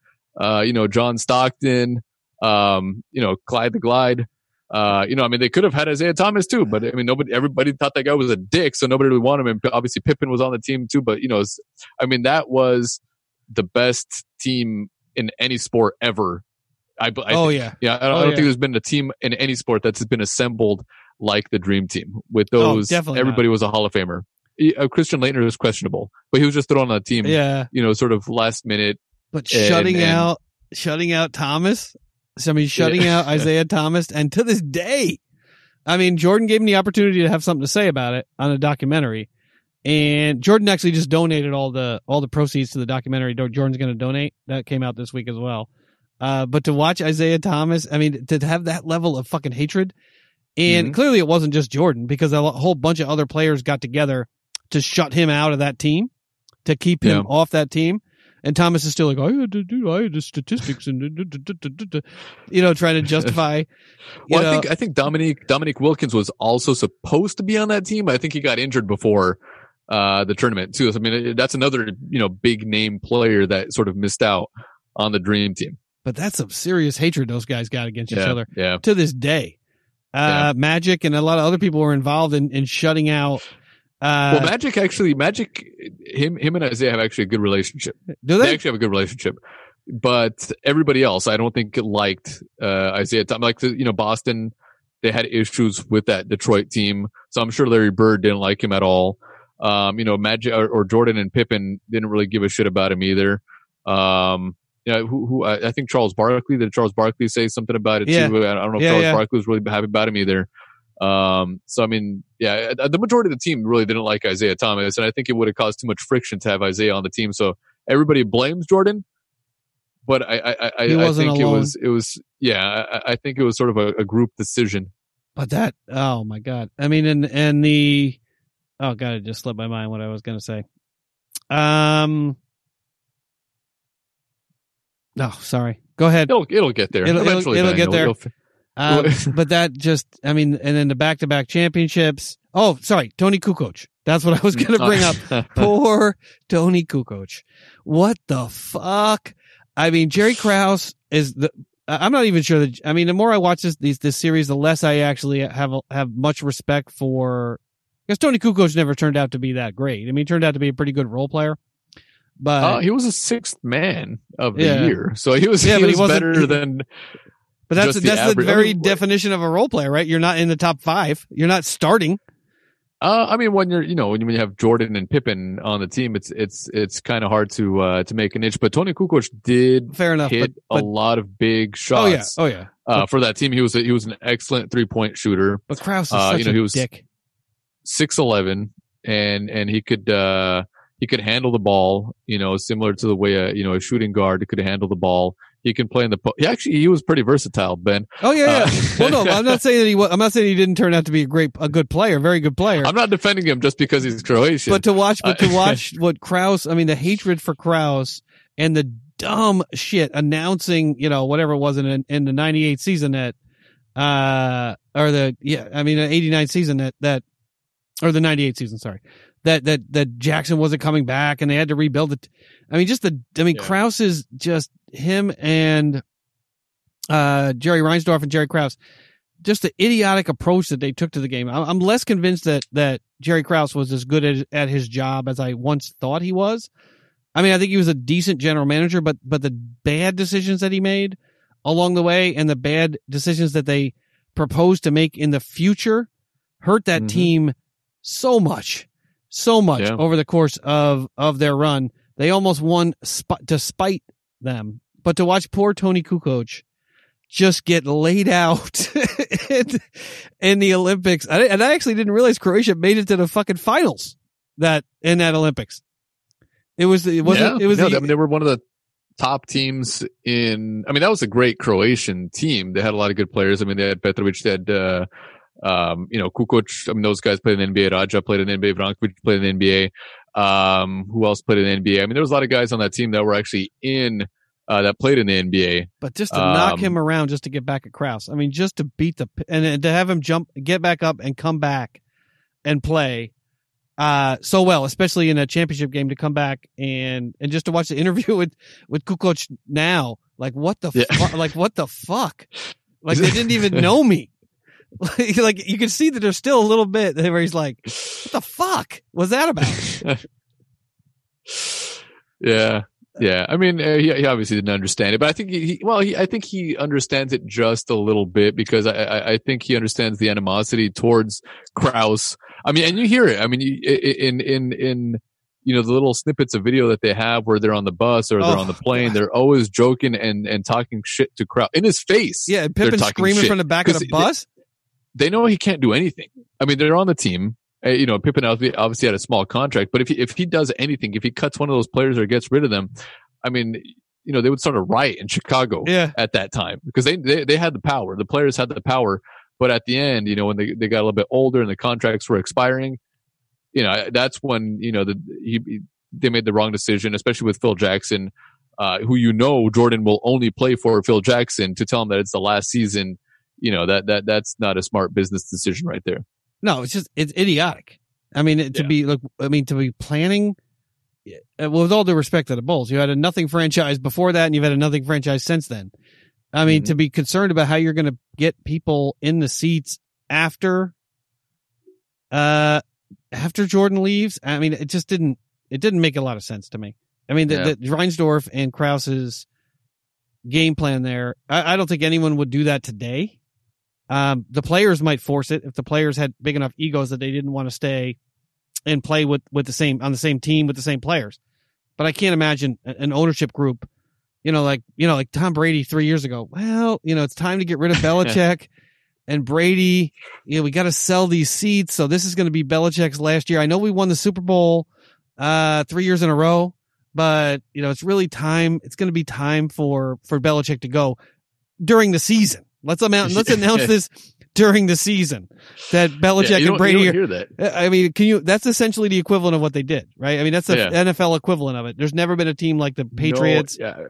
No franchise does that. I mean, when the Lakers won the 3 straight, and you can sort of tell there was, Kobe and Shaq didn't really get along that well. I mean, and so the team sort of fell apart because of that, because of their fractured relationship, and not because, management figured, this is the last season for this person. This is the last season for this person. I mean, you just don't see that in sports management. I mean, if you have a group of guys that actually do like to play together for a certain coach, then you pay whatever, those guys want to keep that team together. That was a little different. I mean, I think Jordan. That was different, but Jordan never had to run across that. Jordan, but it fell apart. Yeah. The team fell apart on its own. But in the Bulls' decision, the team was happy together. It's just that management made this decision to sort of, break it apart. Yeah, I mean, luckily Jordan never ran across that. He didn't have a player that was lazy, that was just flat out lazy. Because I don't think Jordan would have tolerated that. And Kobe was unfortunately confronted with a player who was just, with all due respect to Shaq, he was just lazy. Rodman's workout routine came through in this series. We see how hard he worked, even though he was a flake. You saw how hard Pippen worked.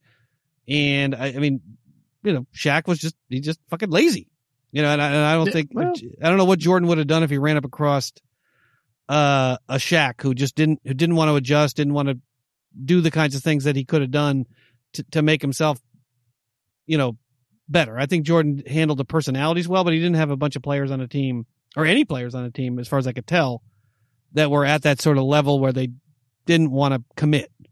Yeah, an opposing superstar on the other side. Yeah. I mean, and Pippen never really didn't have that. Pippen was good. I mean, Pippen was good when, and I'm sure we'll see that in episode 7 and 8. How good of a player Pippen was, because he kind of came out of the shadow of Michael Jordan after Michael Jordan left. And I think they still went to the NFC. Yep. Or not the NFC. They played the Packers. They played the Packers that year. Coming out of the East, I think they were in the East final in that season in '94, I believe. I think they may have lost to New York. I can't remember exactly. I think that's what it was. They'll talk about it in episode 7 and 8, but we'll see kind of how good of a player Pippen actually was. But he was still never that sort of superstar that wanted the attention. He was happy and sort of sitting behind. Yeah. Yeah, I mean, but part of it's inherent in your personality, right? Yeah. And that's not Pippen's personality. You can even see in the interviews. I mean, he's not like gregarious. He's mild-mannered. Jordan and Kobe and Shaq. I mean, I didn't really mean to treat Coach that way, but it was. Yeah. I mean, like Bird, slow. Bird, like same thing. Monotone. Bird never became a superstar. He was a great player.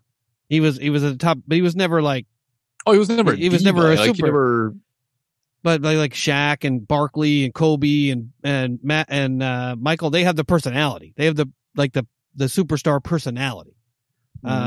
So even though, I mean, Pippen was never going to be that. No matter how good he was, you know, he was never going to be that. He's never going to be an Aaron Rodgers who's on commercials every 15 minutes. He's going to be more like Phillip Rivers, like, you know, wallowing away in obscurity, you know, putting up great numbers for 20 years and then retiring. But I mean, back to back, and then you know, Drexler, you know, his fucking. I mean, I just love how he just these bowling pins like he knocked over along the way, like Detroit, and then I mean, like just he's like, okay, you tell me I can't fucking beat Cloud. Okay, we'll see how it goes. and then they don't put. I mean, and to this day, was it Drexler? I mean, I can't remember who they put on Jordan in the finals against. Oh no, it was the Suns. That was the Suns. It was Dan Marley. When he said Dan Marley, they said was a great defender, and he just wanted to prove everybody wrong that Dan Marley, because Krause was also high on Dan Marley, but he wanted to prove to Krause that, you know, Dan Marley can't guard me. You know, and there's still just people. Like Clyde Drexler, you know, they compare me to Clyde. I want to show them how good I am. I'm way better than Clyde Drexler. Yeah. And then to watch guys to this day literally pissed off that they didn't get that their coach didn't put them in the right position in a game against Jordan. Like to this day. As if it would have really changed anything. As if the team that could have won 8 championships in a row would have lost to you if they just switched up one defensive role on the court. Then then you would have beat Jordan if that was what you did. No, he would have just figured out another way to beat you.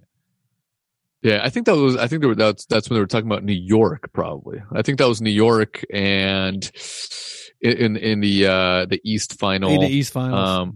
But it was just it was in the I forget who it was now, but they said if I had guarded Jordan on that one play, then he wouldn't have hit that one shot. Yeah, but I remember at the time. I just remember thinking this team could win. You were in New York. They could have. I mean, and to go play for the White Sox. I mean, I can't fault the guy for that. But they could have won 8 championships in a row. Oh, easily. I mean, they could have easily. They could have won 2 more at the end, probably. If they kept the team together, they probably would have won in '99 and 2002. You know, I mean, just imagine if they're like, all right, we'll keep Phil for a couple more years, and you know, we'll keep Pippen here. We'll sign him to a long-term contract. We'll keep Jordan, obviously. You know, Kukoc, whatever you want to play for, you know, and you know, whoever the center was it Cartwright or no, it was Wennington at the time. I can't remember. Fucking, they had some terrible centers. They had some terrible centers. On those teams. They had definitely their big men were not the great. I mean, Horace Grant was a pretty good player. He was, but Wennington and what's the other guy's name? Longley. Yeah, Luke Longley. They had some terrible centers on those teams. But then in the triangle, they all said Jordan. They all said Jordan, so that's all you need. But just to watch him develop that triangle offense and have Phil try. With can't remember the guy's name who developed the triangle. It was an old school guy. I can't remember his name. Rex. Can't remember his name. Tex Winter. I don't know. But to watch the commitment to it and see it in action, like when they actually diagrammed it out, I thought that was really interesting to watch. That was pretty interesting. That was actually pretty interesting. But you know, we got 7 and 8 coming up, Ben. You're only on 5 right now, so you still got to watch 6. But I lived through this, and now I'm angry. I lived through most of it. But I lived through all of it. I just remember most of it. I'm just angry that they took it away from me. Because I was a Knicks fan, so we never really thought we were going to win. But you know, I mean, we did get that. We did get to the finals, at least in 90, whatever it was, 98. Yeah. But I'm angry that we didn't get to see more of it. Now that I watch it, I'm angry. We should move on. I can't hear any of the music playing on the, you know, obviously because you know, we're doing a remote podcast. But I want you to get that intro music. Next time we talk about this, I want you to get that intro music, or at least find that intro music that they play at Chicago Stadium when they're introducing the Bulls. Oh, I can hear that. You got it? I forgot to play at the beginning. And now. Yeah, see, that's what we need to play next week when we start talking about the documentary again. Yeah, I mean, this is some good shit right here. Yeah. I could go back and insert it in the beginning. Yeah, well, we'll try to remember next week to put this in. before we start talking about this documentary, because it is an excellent documentary. If you're a fan of any sport, I don't care what it is, you got to watch this documentary, because Jordan was definitely, he was a cultural phenomenon. Oh. I mean, he was known globally. He was the man. Yeah. Yeah. At least I did get it. I just didn't play it at the beginning of our conversation. All right. Should we take the shot of the week, Ben? Yes. Make me shut down the Bulls intro. All right. Hold tight, everybody. We'll be right back with our shot of the week.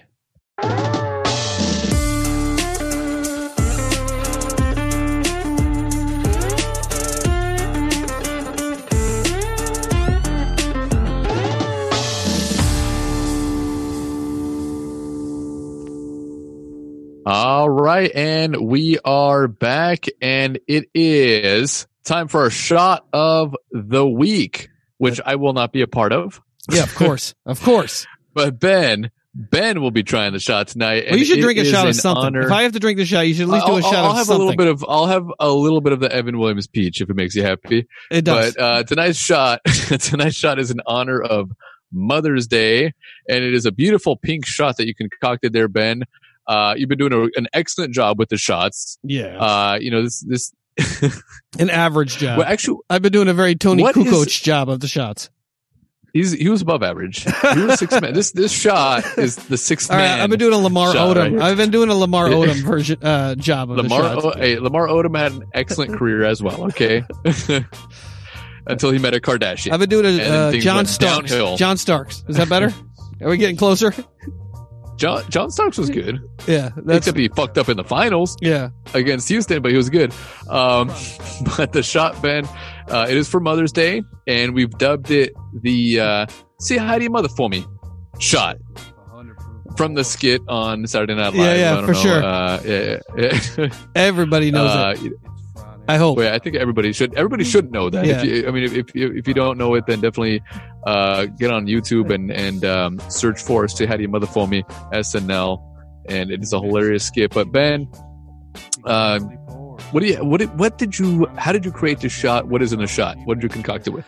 Well, the shot is in front of, it's an interesting shot. So we found a Mother's Day shot that we thought would be appropriate for this wonderful holiday that we're in.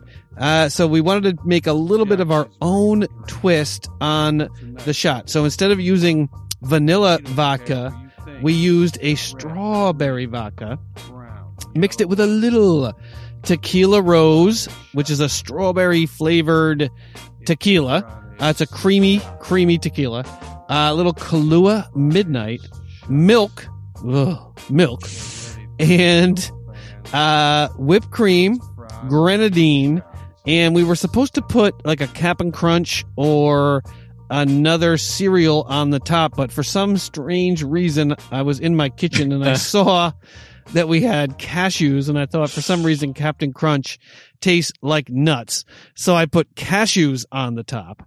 But it's a very beautiful pink colored shot. I've had it in the refrigerator for a little while now, as we've done much of the show thus far, and it is coagulated just a little bit. But essentially, it's vodka, tequila rose, Kahlua Midnight, and whipped cream, grenadine, and some nuts on the top, which are supposed to be Cap'n Crunch. I'm not even sure if I can get this out of the glass. I don't know if you can see that, Franny, but it's very. Oh yeah, that looks pretty solid right there, Ben. It doesn't look like a liquid anymore. It's not moving in the glass at all, so I'm not exactly. Yeah, so if I choke on the cashews, I will call 911. Just actually, you should probably. Well, you have the cashews in there right now. Yeah, I'll take one. You might want to eat those. Yeah, you might want to eat those before. I wouldn't drink those with the shot. Definitely not. Well, how are you supposed to do it if you take a shot with the Captain Crunch? You just eat it? No, you just lick it off the top. All right. We got one more cashew in here. I don't know why I had walnuts and cashews. I chose cashews. I don't know why. I like cashews more than walnuts, or than almonds or walnuts. It's a little bit sweeter, but I'm kind of afraid of the shot because of the milk and the tequila rose in there. Yeah, it was in the fridge. So you're good. It didn't go bad. But this is It the didn't spoil. this is the say hi to your mama for me shot. Hey, goat. Hey, go. How you doing? Hey, dog. And we should say Happy Mother's Day to all the mothers that are Yes, listening definitely Happy Mother's to Day the show. Yep. I don't know if any mothers are listening to it, but And happy the sons of the mothers Yeah. that listen to the show. everybody in Calabasas for some strange reason. We love our Calabasas listeners. We had 12 listeners from Calabasas, California this Really? week. All right. So I'm not sure what's All right. going on in Calabasas, but give us a shout out. Send yeah. us an email, give us a call. Not sure Not too far away. Yeah, what's going on in Calabasas, but we have a lot of fans in a very small city nearby. So thank you all for that, and say hi to your mothers for us, and wish them all a happy Mother's Day. Hey, cheers, Ben. And Cheers to all the mothers out there. I'll take a shot of the Evan Williams peach with you. Here we go. See if I can get this down. All right, see? I'm trying to shake it to see if it'll move.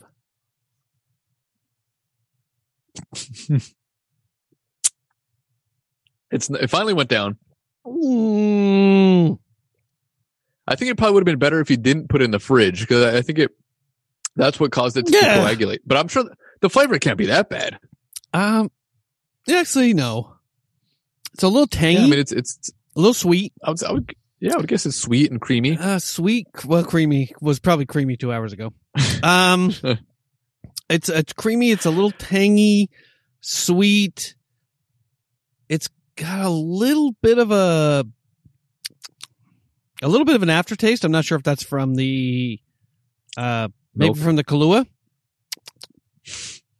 but it was not a bad shot. Not a bad shot. The only thing, I mean, we typically mix these shots before the show, and I typically put it in the refrigerator for no reason, even though I could just leave it Yeah, but sitting you out mixed this one a You mixed long this one time ago. hours before the show. yeah. This was a long time ago that you mixed these shots together, and finally you're drinking it. But yeah, not bad. Not Yeah, bad. very I good. think it looks, the color, the look is appropriate for the holiday, the Mother's Day. I mean, I would have used sprinkles, but But you're not here. cashews work You're not just here. as well. You won't come. You won't come. I invite you, but you won't come. Well, look, well, in a few weeks, we'll give it a few more weeks, like you said. We'll see when as things slowly open up and get back to normal. I'm in contact with a lot of patients every day, and I'd never know. I mean, they're talking about asymptomatic, COVID-19, whatever, blah, blah, blah. I just thought, we'll hold off for just a little bit longer, Ben. And Sorry about that. I had to move something. I was wondering what you were doing I there. had to move something on the table there that was about to fall over. But yeah, so, I mean, just for the record, Franny comes up with these shots every week, and luckily now I have to make these shots and get the critique of the shots from both Sonia and Franny every single week. Sonia does make them sometimes. She will make the shot sometimes. But this one looks like something I could make. So I made it as soon as Franny sent it. I give you 3 or 4 options, and this is the one you went with. Well, the pink one. I thought, pink. They were all pink. Not to be gender specific. But this one looked like the easiest to make, to be quite frank, because you just mixed it all together. Yeah. But it was good, and I would recommend this for all of the mothers out there that are willing to drink alcohol. It's a very nice shot, and Franny is right. It would have been better with a little bit of a red sprinkle, or maybe a pink sprinkle, or colorful, just colorful, But it would have been good for sure. But it's a good shot. I mean, it's got cream, it's got a little tequila rose in there. Not bad. All right, Franny, what's next up on the big board? Next up on the big board, Ben, is our beverage of the week. And you just made a face right there. Was there something wrong with that? Am I still coming in clearly? No, you are. I'm just, my stomach's just settling in with the cream. Oh, okay. I thought maybe like the sound quality wasn't that great. Oh, okay. All right. Perfect. So the stomach quality is not great. Our beverage of the night, we have a scotch. Last week we had a cognac. The week before that, I believe we had a bourbon. Tonight we have the Glen Farkless Highland Single Malt Scotch Whiskey. And I was really excited to try this whiskey. It's a highly rated whiskey. The 10-year-old whiskey is actually higher rated than the 12-year. And then, obviously they have the 15, the 18, but the 10 is very highly rated, Ben. I'm sure you have some information for us. I do. This is the Glenfarclas 10-year. Hey, fuck you, man. What's that? Fuck you. This is Fuck you. Fuck you. From the Highlands in Scotland. On the space side. 100% Oloroso sherry cask maturation.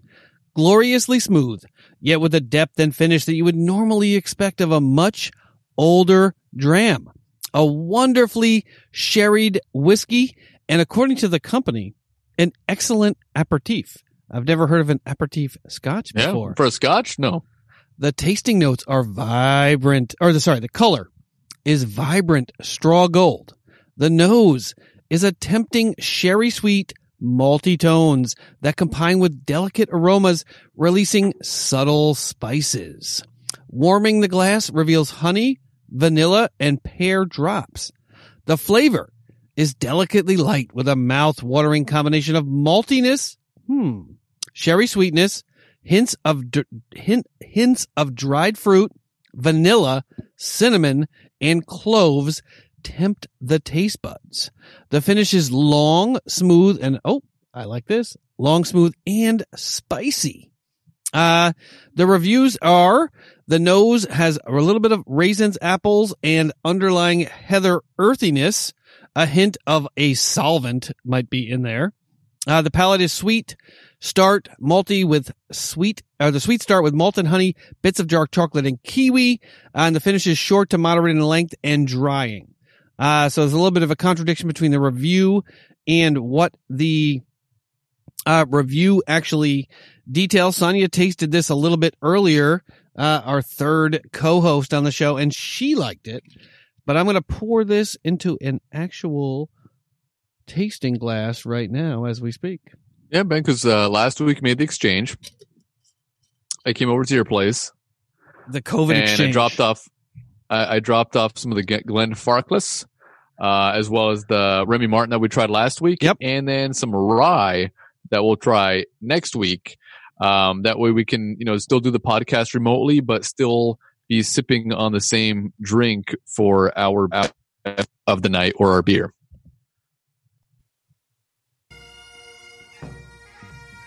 Do you have it poured? Yeah, I have it poured in the glass, Ben. Well, what do you think so far? What do you think about the color? Well, the color, it's a nice, it's a nice gold. It's a nice gold, almost, I don't know. I would say a little bit of, goldish copper. It's light. It's light in color. It's got a little bit of a copper. I mean, it's a typical Scotch profile in terms of the color. A little bit of an orange, a little bit of an orange tinge in there, almost, that I didn't expect. You want to go ahead. It's soft though. I mean, just the aroma is coming from it. I mean, it's soft. It has that fruitiness to it. Almost like the, plum, apricot. I don't know why I like running it against my mustache now that I haven't shaved in a few weeks. I get some banana. It seems like I get like that sort of a banana-ish sort of aroma coming from it, but I do smell a little bit of an apple.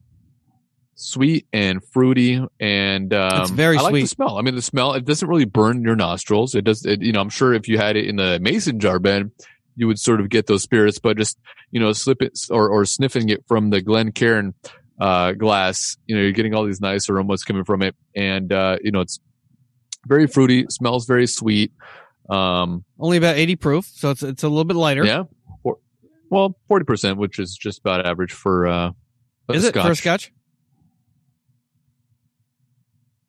I'm used to the rye. It smells good. It smells really rye. good. It's not very woody. That's more of a sweet Like, yeah, it's sweet. I don't get the and sherry necessarily, sweet. but I do get a little bit of a sweetness that could be sherry. Mm-hmm.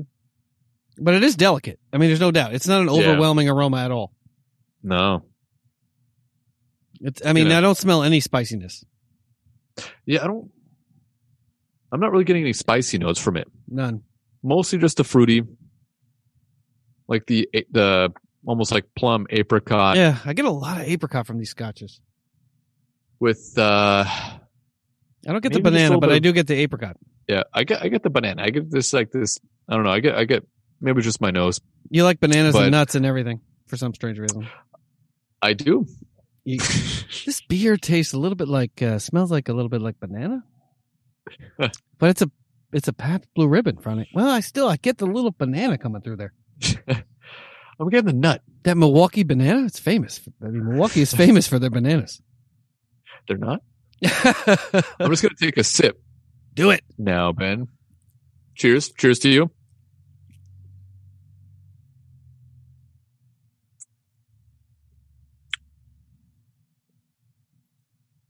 Oh wow, I wouldn't characterize it as an aperitif. Yeah, no, it doesn't have that thickness. With aperitifs, you like have that more of a thick sort of finish. Where this one there's a little bit of creaminess. Definitely wouldn't characterize it as an aperitif for sure. Not. It's smooth though. It's got a creaminess, yeah. It goes down very easily. More spice than I expected. It's not on the finish. There's a little bit of spice More than I expected. because you don't smell any, but then you get some on the finish. But it's very easy to drink. I mean, it's really, really easy to drink this. I mean, you can easily drink a lot of the Glenfarclas. This is very, very easy to drink down. It goes straight down but it is delicate. straight down. It is delicate. It is light. Yeah. I do Mhm. get a little maltiness.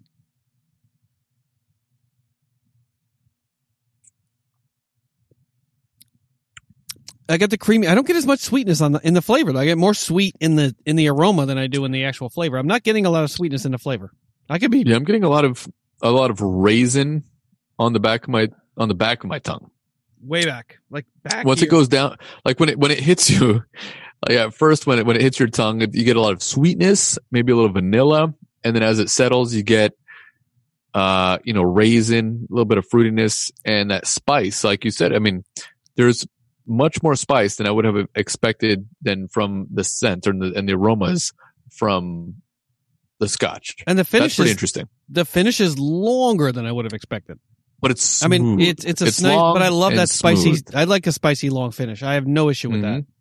Mhm. I mean, if you have a nice spice on the finish and it stays with me for 60 seconds, 90 seconds, I have no problem with that. Mhm. I don't usually time my finish. Just trying to give it some But context. to each his own, Ben. Yeah. And I stay mad at Isaiah Thomas for 60 seconds, 90 years. One of the two. yeah, but it's good though. It is good.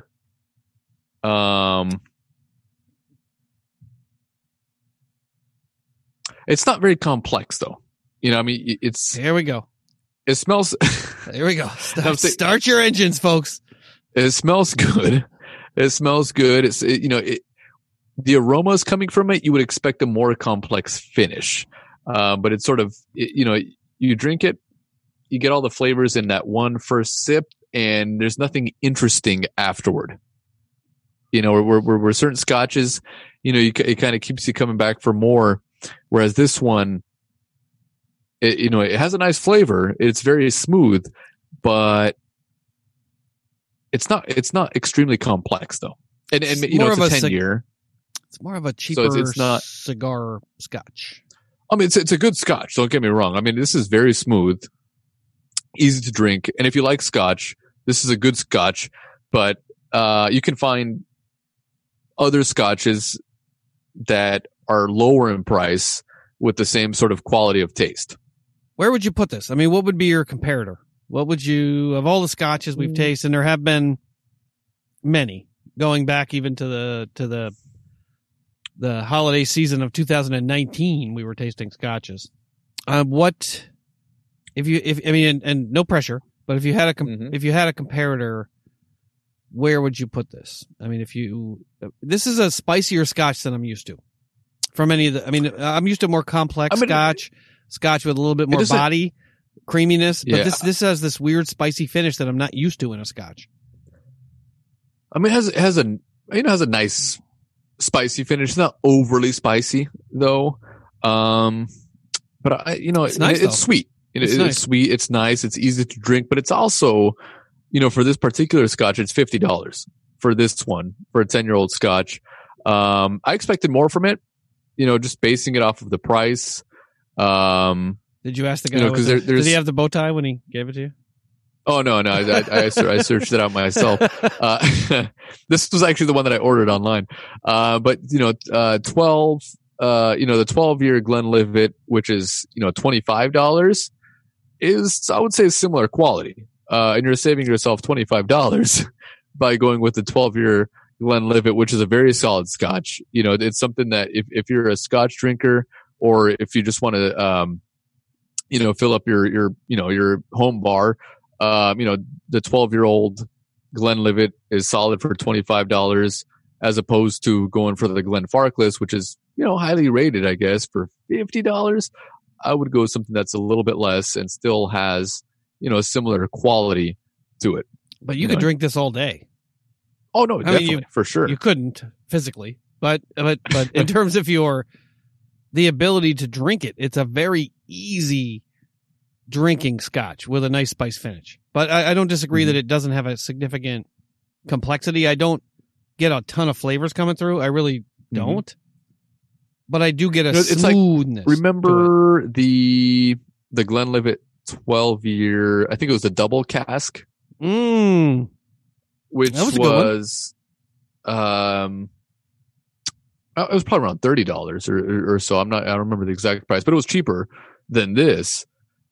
But we all liked it. We all enjoyed it. And it had similar characteristics, from memory. Just judging it based off of those whiskeys and also the price that you pay, I don't know if it's really worth it. It's good. It's a good whiskey. Don't get me wrong. It's a good Scotch, but it's not any better because of the price. I don't disagree. But it doesn't have any harshness to it. No, it's clearly been distilled at a high level. Something that could definitely be $30. This reeks of mild hangover. Is what I get from this. Because the more you drink it, the easier it is to drink.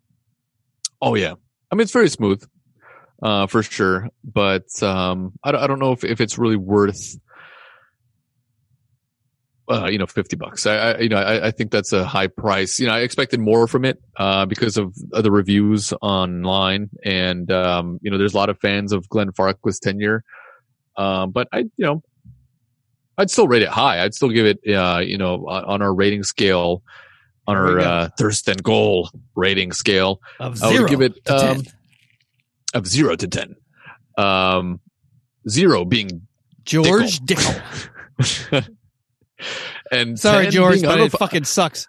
I'll take the Southern Comfort Lime over the George Dickel.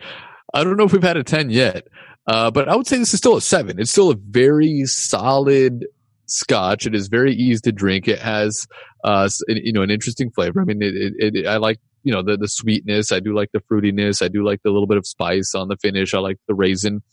But I could also see this being something that's around $30. Interesting. And there are other Scotches that you can buy for a lower price that still give you the same satisfaction as this. I don't disagree. And that's why you come to Thirst and Goal for your real Scotch, bourbon, rye, and whiskey reviews. Because not everything can be 5 stars. Not everything can be 4 stars. I would give this 6.5. I'm going to give this a 6.5. I don't want to go as low as a 6, but I don't want to go as high as a 7. Are we doing points now? I guess I have to. This is the first one that I even considered it, but because I feel 6 is too low, but I think 7 for me is a little too high because It's too high. the more I drink it, the easier it is to drink, the less complexity I taste, the less spice I get in the finish. But still, it's a high. I could tell there's a quality level here that I don't want to disrespect, and there's a flavor profile that is complex enough to justify a $30-$40 price tag. So I'll give it a 7. Fair enough. I'll give it a 7. Next time we do try a scotch on the show, Ben, since these scotches are usually aged 10 or 15 years, we should look back 10 or 12 or 15 years and see what the hit song was on that day. And 10 the years? particular, actually, we should probably look it up after we take a break. And the movie, like the top movie of that particular day, or what else can we look up there? But I mean, just imagine this started aging back in 2010, maybe 2009, so that we can have it on the shelf by 2020. And like Glenlivet 15 that we had on the show, that's back in 2005, maybe 2004. What were we doing? What was the hit song? What was actually, Facebook didn't even exist back then, or it was yes, MySpace. it did. I don't Good even know what the Lord, heck it was. yes, it did. I don't know if Facebook was around in 2004. No, not 2004, but in 2010. No, yeah. definitely in 2009 or 10. Yeah, for sure. But I mean, these things have been sitting in a barrel for so long for me and you to crack these things open and try them on the show. We should look at history and see what was going on back then. All right, What were the headlines? You want to do that before we whip out the Dale's Pale Ale? Let's do that, Ben. Let's do that. All right. Yeah. All right, we'll be right back with our beer review and also our update as to what was the top movie and the top song in whatever it was headline in May, May 9th, 2010. All right, hold tight, everybody.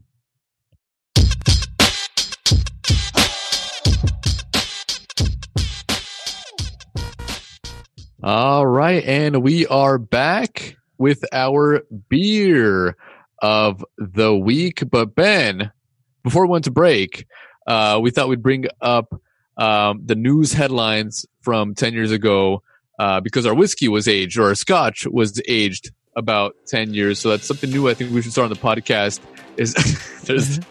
I can actually hear that. The breaking news. Here we go. We got breaking news the breaking from news 2010. From 2010, seeing as our scotch was sitting in barrels, it was a baby when this was all happening in the world. May 9th, 2010, in Indonesia, an earthquake with a preliminary magnitude of 7.4 rattled the North Sumatra province, prompting a brief local tsunami watch, knocking out power and damaging some homes. That was just one of the news headlines. I'm not going to go through a lot of other news headlines, but the number one song 5 years after today, the actual tsunami. 10 years ago, was OMG by Usher. Oh, Lord. So 10 years ago, Pass. Today's day, OMG by Usher. I'm not even sure which song that is. And then the number one Really? movie was Iron Man 2 in Really? theaters. No in wonder May the scotch is pretty of plain. 2010. So we have not a tsunami, but maybe we have It was Usher, a 7.4 earthquake. We have but Usher. That's a major. and then we have Iron Man 2. we Not have Iron Man, but 2. Iron Man 2. Hey, the Iron Man movies were pretty good. They are, but I mean Yeah, I Iron Man don't- 2. So when the scotch that we were drinking, when it was an infant in its barrel, these were the headlines of the day. That is interesting. I mean, there's no doubt about it. Yeah. I don't remember Usher having a number one single. Definitely not in the last 10 years. So that makes sense. Actually, That I sounds really about do like the Iron Man movies. In fact, I like any movie with Robert Downey Jr. in it. For the most part, I think he's a very talented actor. And obviously, we want to, our hearts go out to anyone that was impacted by an earthquake of that particular magnitude. earthquake. Although that one didn't seem that serious, but Indonesia has been struck by very large earthquakes. But that one, in particular didn't seem that damaging according to the headline. But I think that's fun, Ben. I think, every time next week we're going to try that rye. I'm not sure how long it's been aged. It doesn't have a particular date to it. But every time we try a scotch, or whiskey, that's been aged a certain amount of time, we should look back in history and see what happened on the day that particular scotch was an infant in its barrel. Yeah, the news will be, and the COVID-19 pandemic hit as this rye went to be bottled. But Franny, what's next up, buddy?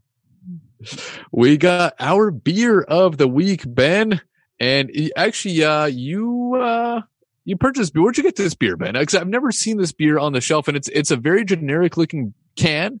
But it catches the eye. It really does catch the eye.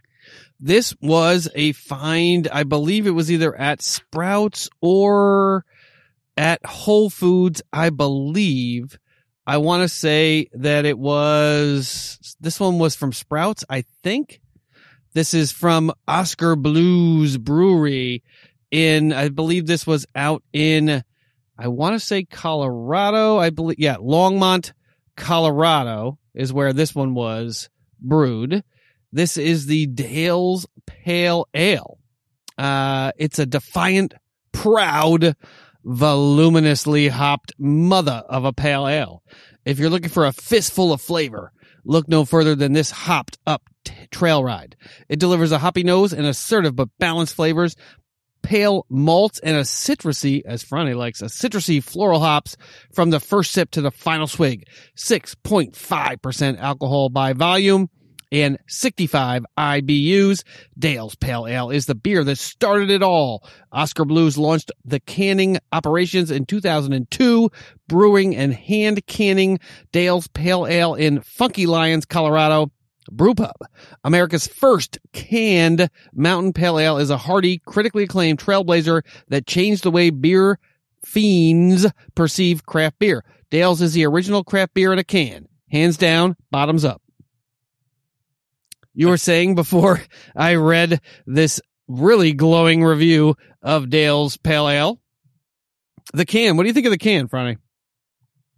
It's very simple. It's very simple. It looks like a generic can of beer.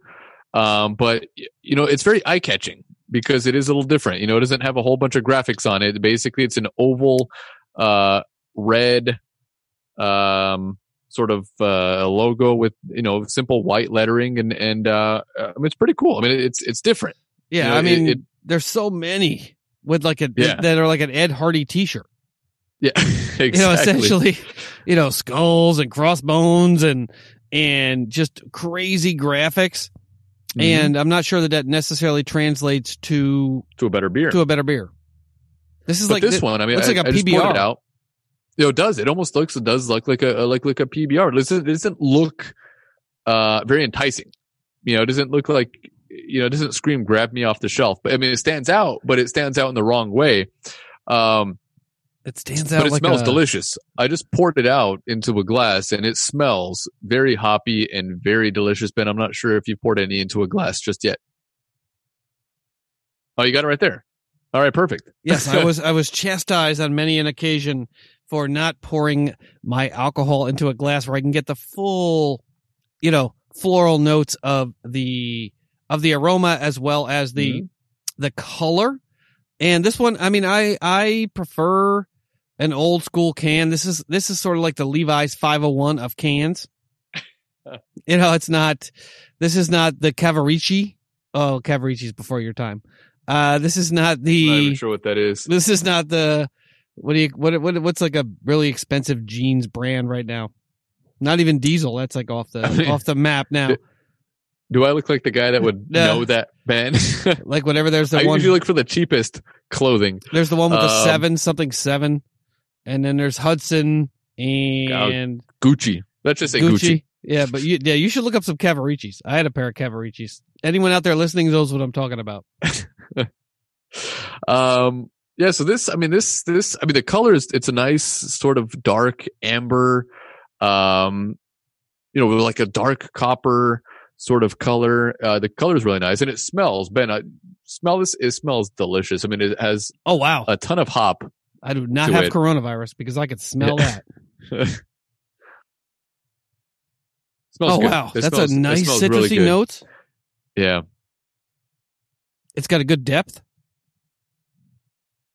It does have a good depth. I mean, that's not just it's not just an good aroma. smell. It's almost like a, That's a good smell. it's almost like a, I can feel it. I can almost feel it and smell it at the same time. Oh, that's nice. And the head is beautiful. Yeah. I mean, it's got a nice head Yeah. on it. It's sticking around. The head is definitely sticking around. And that's what I like. It hasn't disappeared yet. But I'm gonna give it a shot, Ben. I mean, Let's do it it. smells, like you said, citrusy and hoppy. It smells delicious, and I'm excited to try it. Cheers to you, Ben. Cheers. Oh, wow. That's good. That's a solid pale ale. Wow. That, like they say, you shouldn't judge a book by its cover, and you shouldn't judge this can by its graphics, because that is a really good beer. I mean, just looking at this can, Wow. That's good. you wouldn't expect that sort of flavor and that sort of quality beer from this boring looking can. Admit it, when I gave it to you, you were like, okay, whatever. It was a little bit. I Ben's mean, it's like Ben's got it it's in like his head that this is after- good. it's like after a natural disaster when they give you cans of water that just say water. It's like airplane water. Yeah, it's like that. I mean, that's basically what the can looks like, and we'll post it on Instagram and on Twitter, and everybody listening out there will know what we're talking about, sort of. But this is a very good beer. I mean, it has it's not overly hoppy. It has a crisp finish to it. Has like I would say just a medium sort of hoppiness. Where it's not too much on the It's palate. not too much. And it really it sort of quenches your thirst because I'm a little bit thirsty. I'm sitting out in the garage where it's kind of warm out here, and it's good. I mean, the alcohol content is not very high. This is something that you could definitely sit next to the pool with Oh, for on sure. an inner tube or whatever. But it's a refreshing IPA. And it's not breakable by the pool because it comes in a can. And it's a tall can. It's a beautiful pint. tall can. I mean, this is the I wouldn't call it original. beautiful. I mean, to me, this is like this is the 501 jeans of cans. This is the white T-shirt of beer cans. This is the Converse All-Star of beer cans. It never goes out of style. It definitely won't go out of style. I mean, it looks like a can that would have been popular on the shelves in the 60s or 70s. And Yes, it's still thanks for around that. today, even though it's not that old. Nice insult. But it looks like you it is. snuck it in there. Just twist that knife. It's not as bad as Genesee. Oh, you don't get Genesee on the West Coast, do you? Not sure what that is either. Genesee Cream Ale. I'm going to get you some of that. I'm going to get that shipped out here. That sounds good.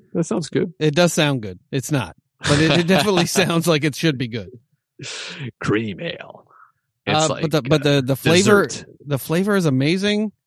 The color is, I mean, it's a really nice bar. This is a great bar color. In other words, if you were sitting in a bar and you were conversing with your, with friends, that's the color of the beer you would like to have in your glass. Mm-hmm, mm-hmm. It tastes. I mean, it tastes like what an IPA should taste like. I mean, it's hoppy, but I just like the crispness on the finish. It hits you with that hoppiness, not overwhelming, goes down easy. It's crisp. It's done. Not a long sort of aftertaste to it, and then you go back for more. So it's quality. I mean, it's good. It is very good. And it doesn't have too much citrus. I mean, we've had No. some, and don't get me wrong. I mean, a nice citrus pale ale is nice to taste. I mean, it's a beautiful flavor. I think it's a good warm, because I think the weather right now is perfect for this beer, and I think that's why we're really enjoying it right now, because it's nice and warm, and this beer is good. It's an IPA, which some of them are like overly hoppy, which we enjoy in the wintertime, but this one is it could be enjoyed in warm weather, like right now. Yeah, exactly. I mean, I wonder why maybe that's why it was on the shelf, but you had to buy them in singles. I mean, they didn't have a 4-pack or a 6-pack. Hmm. And the United States is finally getting around to the larger size, the full pint beers. They haven't gotten around to actually selling them in, not in singles. But we'll get there. It's no Lashko. Well, Lashko is very light, very light. But this is a good one, Ben. And where would you rate this beer on our Thirst and Goal beer rating scale? I'd give it a 9. Well, yeah. I mean, I'd give it an 8. I mean, not a 9. It's about as good as it gets for a beer. I would enjoy a little bit more crispness. It's crisp, but I just want a little more on the end of it. Just a little more pop. You want a little bit more like, Yeah. It's summer. Yeah, because it's almost there. It's really close, but not quite. So that's why I'm giving it an 8. But I didn't expect that though. When you handed me this can the first time, I know I saw your look on your face when I gave it to you. Because I wasn't really paying attention to it. I mean, it seriously just looked like a generic beer. Like cheap fuck, but a $1.99 beer just so we didn't have to spend any money. I don't know how much it is. It was like $4.99 or $2.99, I think. $3.99. Yeah, I think $2.99 is about the right price. I mean, if it was $4.99, I would say that's pretty pricey. Even for a tall can like this, I would say that's a bit pricey. But I'd say $2.99 is just about the right price. I mean, it's within the right price range. The taste is good. And just looking at the can and the taste and the flavor that you get from it, it's pretty shocking. It's pretty surprising. That's part of the reason why I'm giving it an 8, because it blows you away. It's like, whoa, that taste is coming from that can. Wow. Yeah. Oh, because of the low level graphics. It's the Thirst and Goal graphics of cans. I think our graphics are better. Oh, for sure. Definitely better. But it's a simple, like, in your face. Like, this is what we are. Yeah. Yeah. I don't mind the simplicity, but you just don't expect that flavor from such a simple looking can. Damn, that is good. I'm shocked. Yeah, so am I. All right. All right, folks. And that ends the beer portion. I don't know. Does it? We're only 2 hours and 45 minutes in. Yeah, that ends it for sure. All right. Next up, we got some housekeeping, Ben. And the funny thing is, I thought we were going to be done with this episode in like 2 hours. Easy. We tried. Like, yeah, but we don't see each other during the week, and so I think this is our socializing time right now. Excuse me. Yeah, and we should, or at least we should talk during the week. But usually we do. Just text messages, but we don't see each other. Like now, I'm seeing you on a screen, but I'm not seeing you in person. I just feel like this is the most normal thing I do all week.